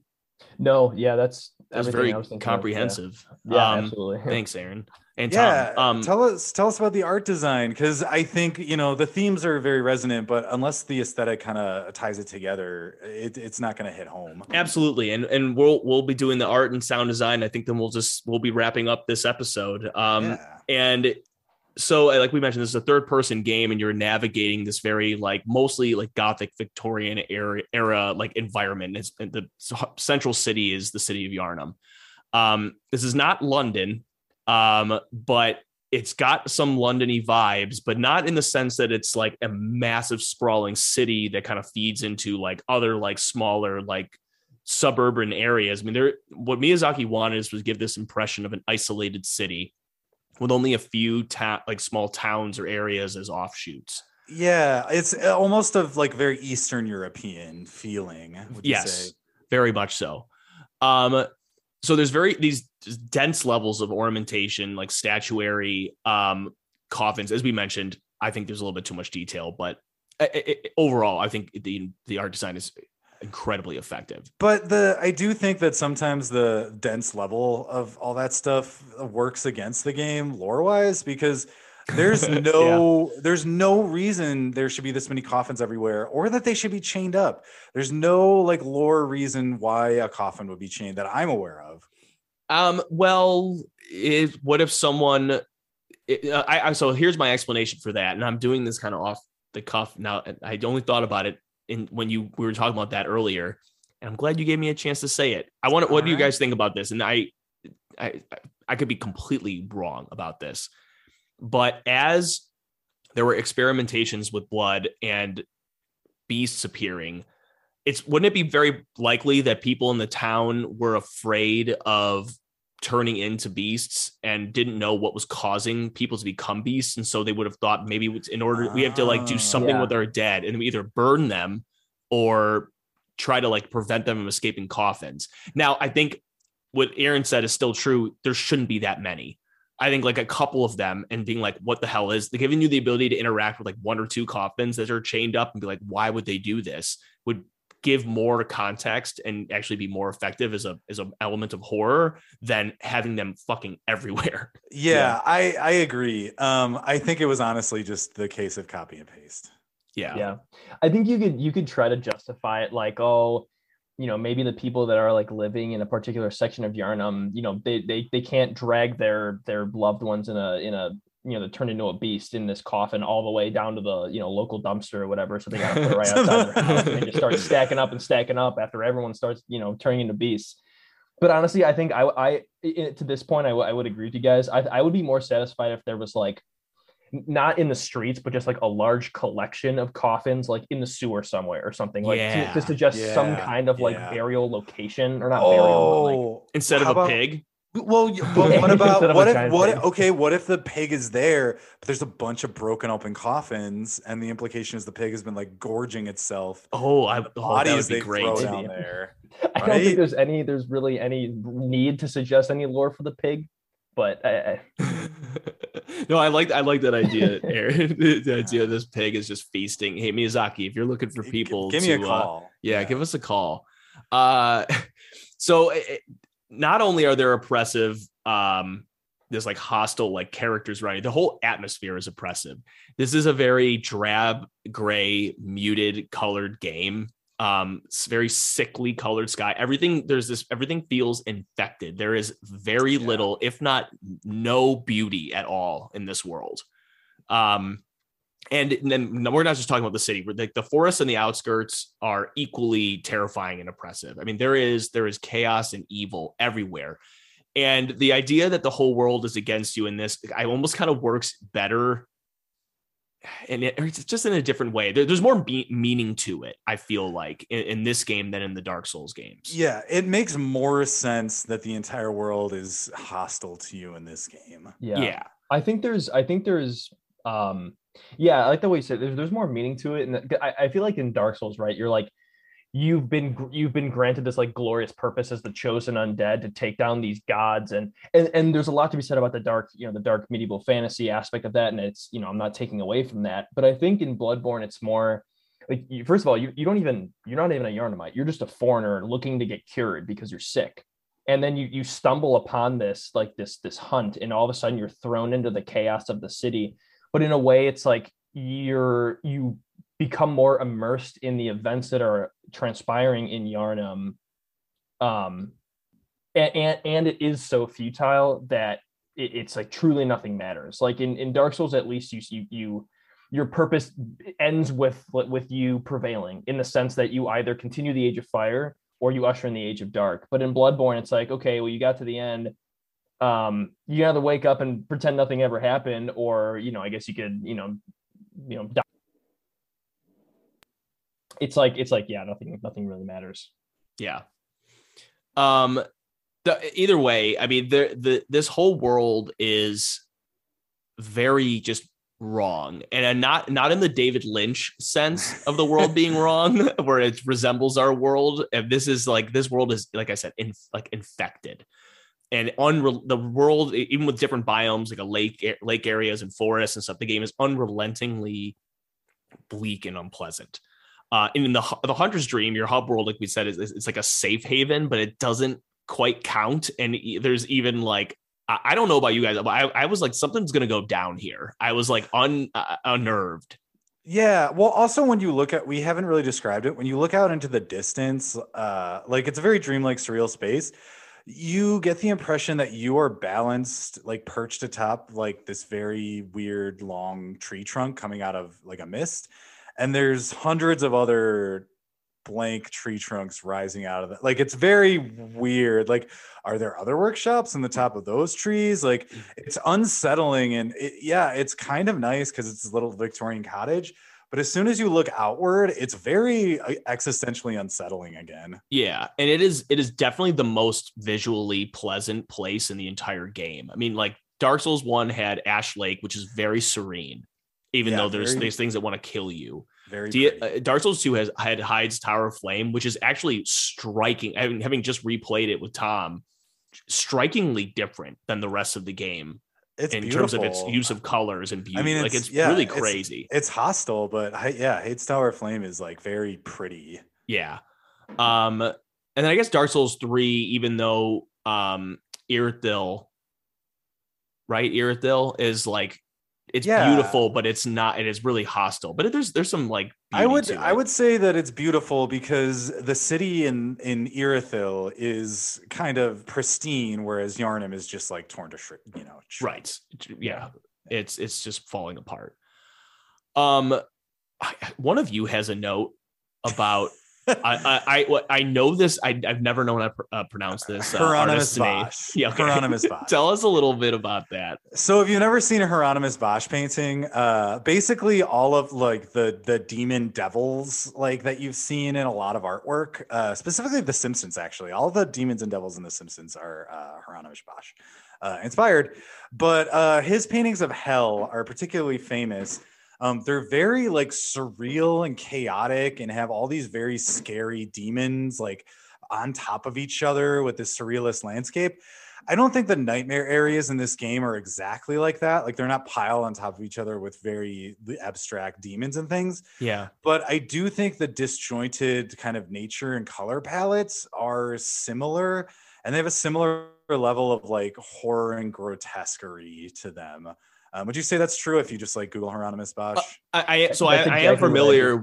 I am familiar with this artist. I would have never had a prayer to pronounce the name correctly, but I do agree with what I've seen of his work. Yes, I would agree. All right.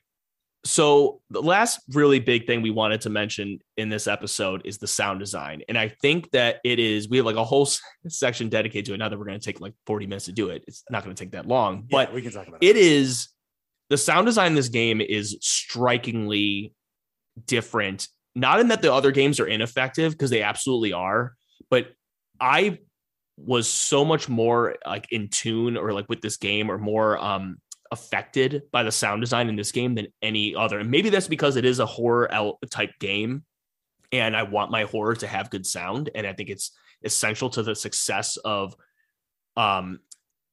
engrossing you, or making you feel like part of the game, immersion, right?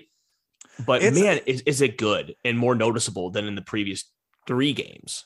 Yeah, I mean, you're absolutely right. Part of horror is sound based. The sound effects here, they're kind of very visceral. Visceral, because like visceral attacks. It's very like crunchy. Like there are a lot more like wet sounds, like especially when you're hacking away with the hunter's handsaw or whatever it's called. Things like that when you're using serrated weapons. Also, what I noticed is that the mixing on some sounds feels wrong, but I think it was done purposely. So the gun feels very, very loud, louder than really anything that's going on around you, even when loud and crazy things are happening on screen. Have you guys noticed that? A little bit, yeah. Like the crack of the gunshot feels very jarring every time it happens. And then talking enemies in general, or enemies that yell at you, I feel like the mixing on their yells and their voice is way higher than it should be for the situation. And I think it's just to freak you out. Yeah. And let you know they're coming before you can necessarily see them. And then this game also has like a lot of like you mentioned, like visceral and crunchy. Like there's like gooey, like like gurgling. Yeah. A lot of gurgle. a lot of gurgs. Yeah, there's a lot of gurgling. There's a lot of moaning that occurs too. Yeah, like lamenting almost. Like, I think of like, I don't even know how to describe it, but like I also think of some of the noises that you'll hear like in the background in Yaragul, like specifically just. I don't even want to try to recreate it because I don't know how. Yeah, but it's even like it sounds like it sounds like like those like amalgamation of all like the people stuck together that are like in the cart that kind of like follow you around. It almost sounds like they're moaning for help, and it's really uncomfortable and it's really jarring. There's more ambient noise like that too. There are those moans, and also the fire crackling in different areas and things like that. There's much more ambient noise, I think, than really any of the Dark Souls games, and one of the 3 included. Right, and one of the reasons you pay more attention to some of these noises is because there's very little music used outside of boss fights. And I've always said, like, one of the ways to do horror, a good horror game or movie, is to know when to use music and when not to. And this game really knows. Music is very seldomly used outside of boss fights, but boss fight music itself can be very haunting, bombastic, kind of like choral, like chanting. Yeah, there's like the general joke I always make is that all Souls boss fight songs are like, ho, ho, ho, ho, ho, ho, ho. And I mean, to some degree, they kind of actually are. Yeah, they are. But I think without putting my finger on it, they do enough to differentiate them. But you're right. When you see a boss and it kind of rises up in all its like terrifying glory, and then this big, like this droning, horrifying, discordant chorus kind of breaks in, it's effective. Very. I realized in kind of going through this, and stop me if I'm wrong, but I'm pretty sure we didn't actually explain what visceral attacks are and parrying, and I think we should. Yeah, let's do that. Let's do that and then close it up. Tom, do you want to lead that? Yeah, absolutely. So yeah, we talked a bit about guns. They function as they can function as like secondary weapons, but I would argue that the primary use of them functions as the parry and riposte mechanic of this game. So in the Souls games, you had a shield equipped, or sometimes you just had your bare hand, and you would be able to press L2 or whatever, and you would parry somebody at with the correct timing, and you could follow up with a counterattack known as a riposte, and that would do significantly more damage. So in Bloodborne, that mechanic is still present, but functions slightly differently. So you use your gun as essentially the parrying mechanic. So with right timing on enemies, and notably in this game, bosses can also be parry, which I think is new to the series. If I'm thinking, well, I guess not new, but for the most part, it was the first time it was used, and and pretty sure you're right. Yeah. Well, I'm thinking of like Gwyn, but regardless. Oh well, yeah, you're right. Yeah, so basically all the enemies in the game can be parried.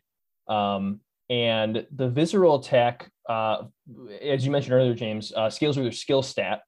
And yeah, it functions as the riposte. So normally in the Souls games, when you would riposte after a parry, it's based on the weapon you're using, and certain weapons have better counterattack damage than others. But in this game, you always perform the same kind of attack, which is called the visceral attack.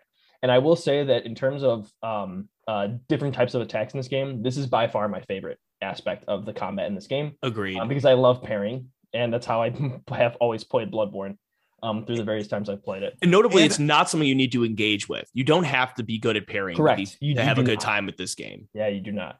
But it is very satisfying. Just to bring it back around, visceral attacks are where particularly those really squishy, wet, crunchy sound effects. Yes. And like there's this boom that when you've carried a boss or any enemy, there's this boom sound where you're just like, all right, it's time. Yeah. It's so cool. And the animation is almost like you were like ripping their heart out and just like pull, like you're just like you're shoving your hand inside of them and just pulling it out. It is literally very visceral. Yes, like, and in a big pig's case, it's butthole. Absolutely. That is not a joke for anyone who's listening and has not played this game. I think that's it, guys. I think we covered all of it. Do any of you have any? We covered all of Bloodborne. Yeah, not even close. That's it. There's nothing more. Yeah, there's nothing left to say. Do any of you guys have any lingering thoughts you want to share before we close things out? Yeah, if Miyazaki's listening to this, Bloodborne cart should be coming out pretty soon. And if it's not, yeah, he must have been working on it. He's not sleeping at night because he's just working on it. I hope so. Yeah. I'm gonna say to all you kids out there, Google the Grinch. Yeah, Google the Grinch. Just Google him and see what you can find out. Yeah. All right. Well, we'll be back either next week or the week after with our second part. Tom, thank you so much for joining us. We can't wait to talk about the rest of this game with you. Yeah. Thank you guys for having me. I'm a fan of the podcast. And yeah, I appreciate being able to talk about this game because I love doing it, and I'm very excited to talk about the lore in the next episode. All right. Yeah. So are we. Yep. Thank you both, and thank everyone for listening. We will see you later.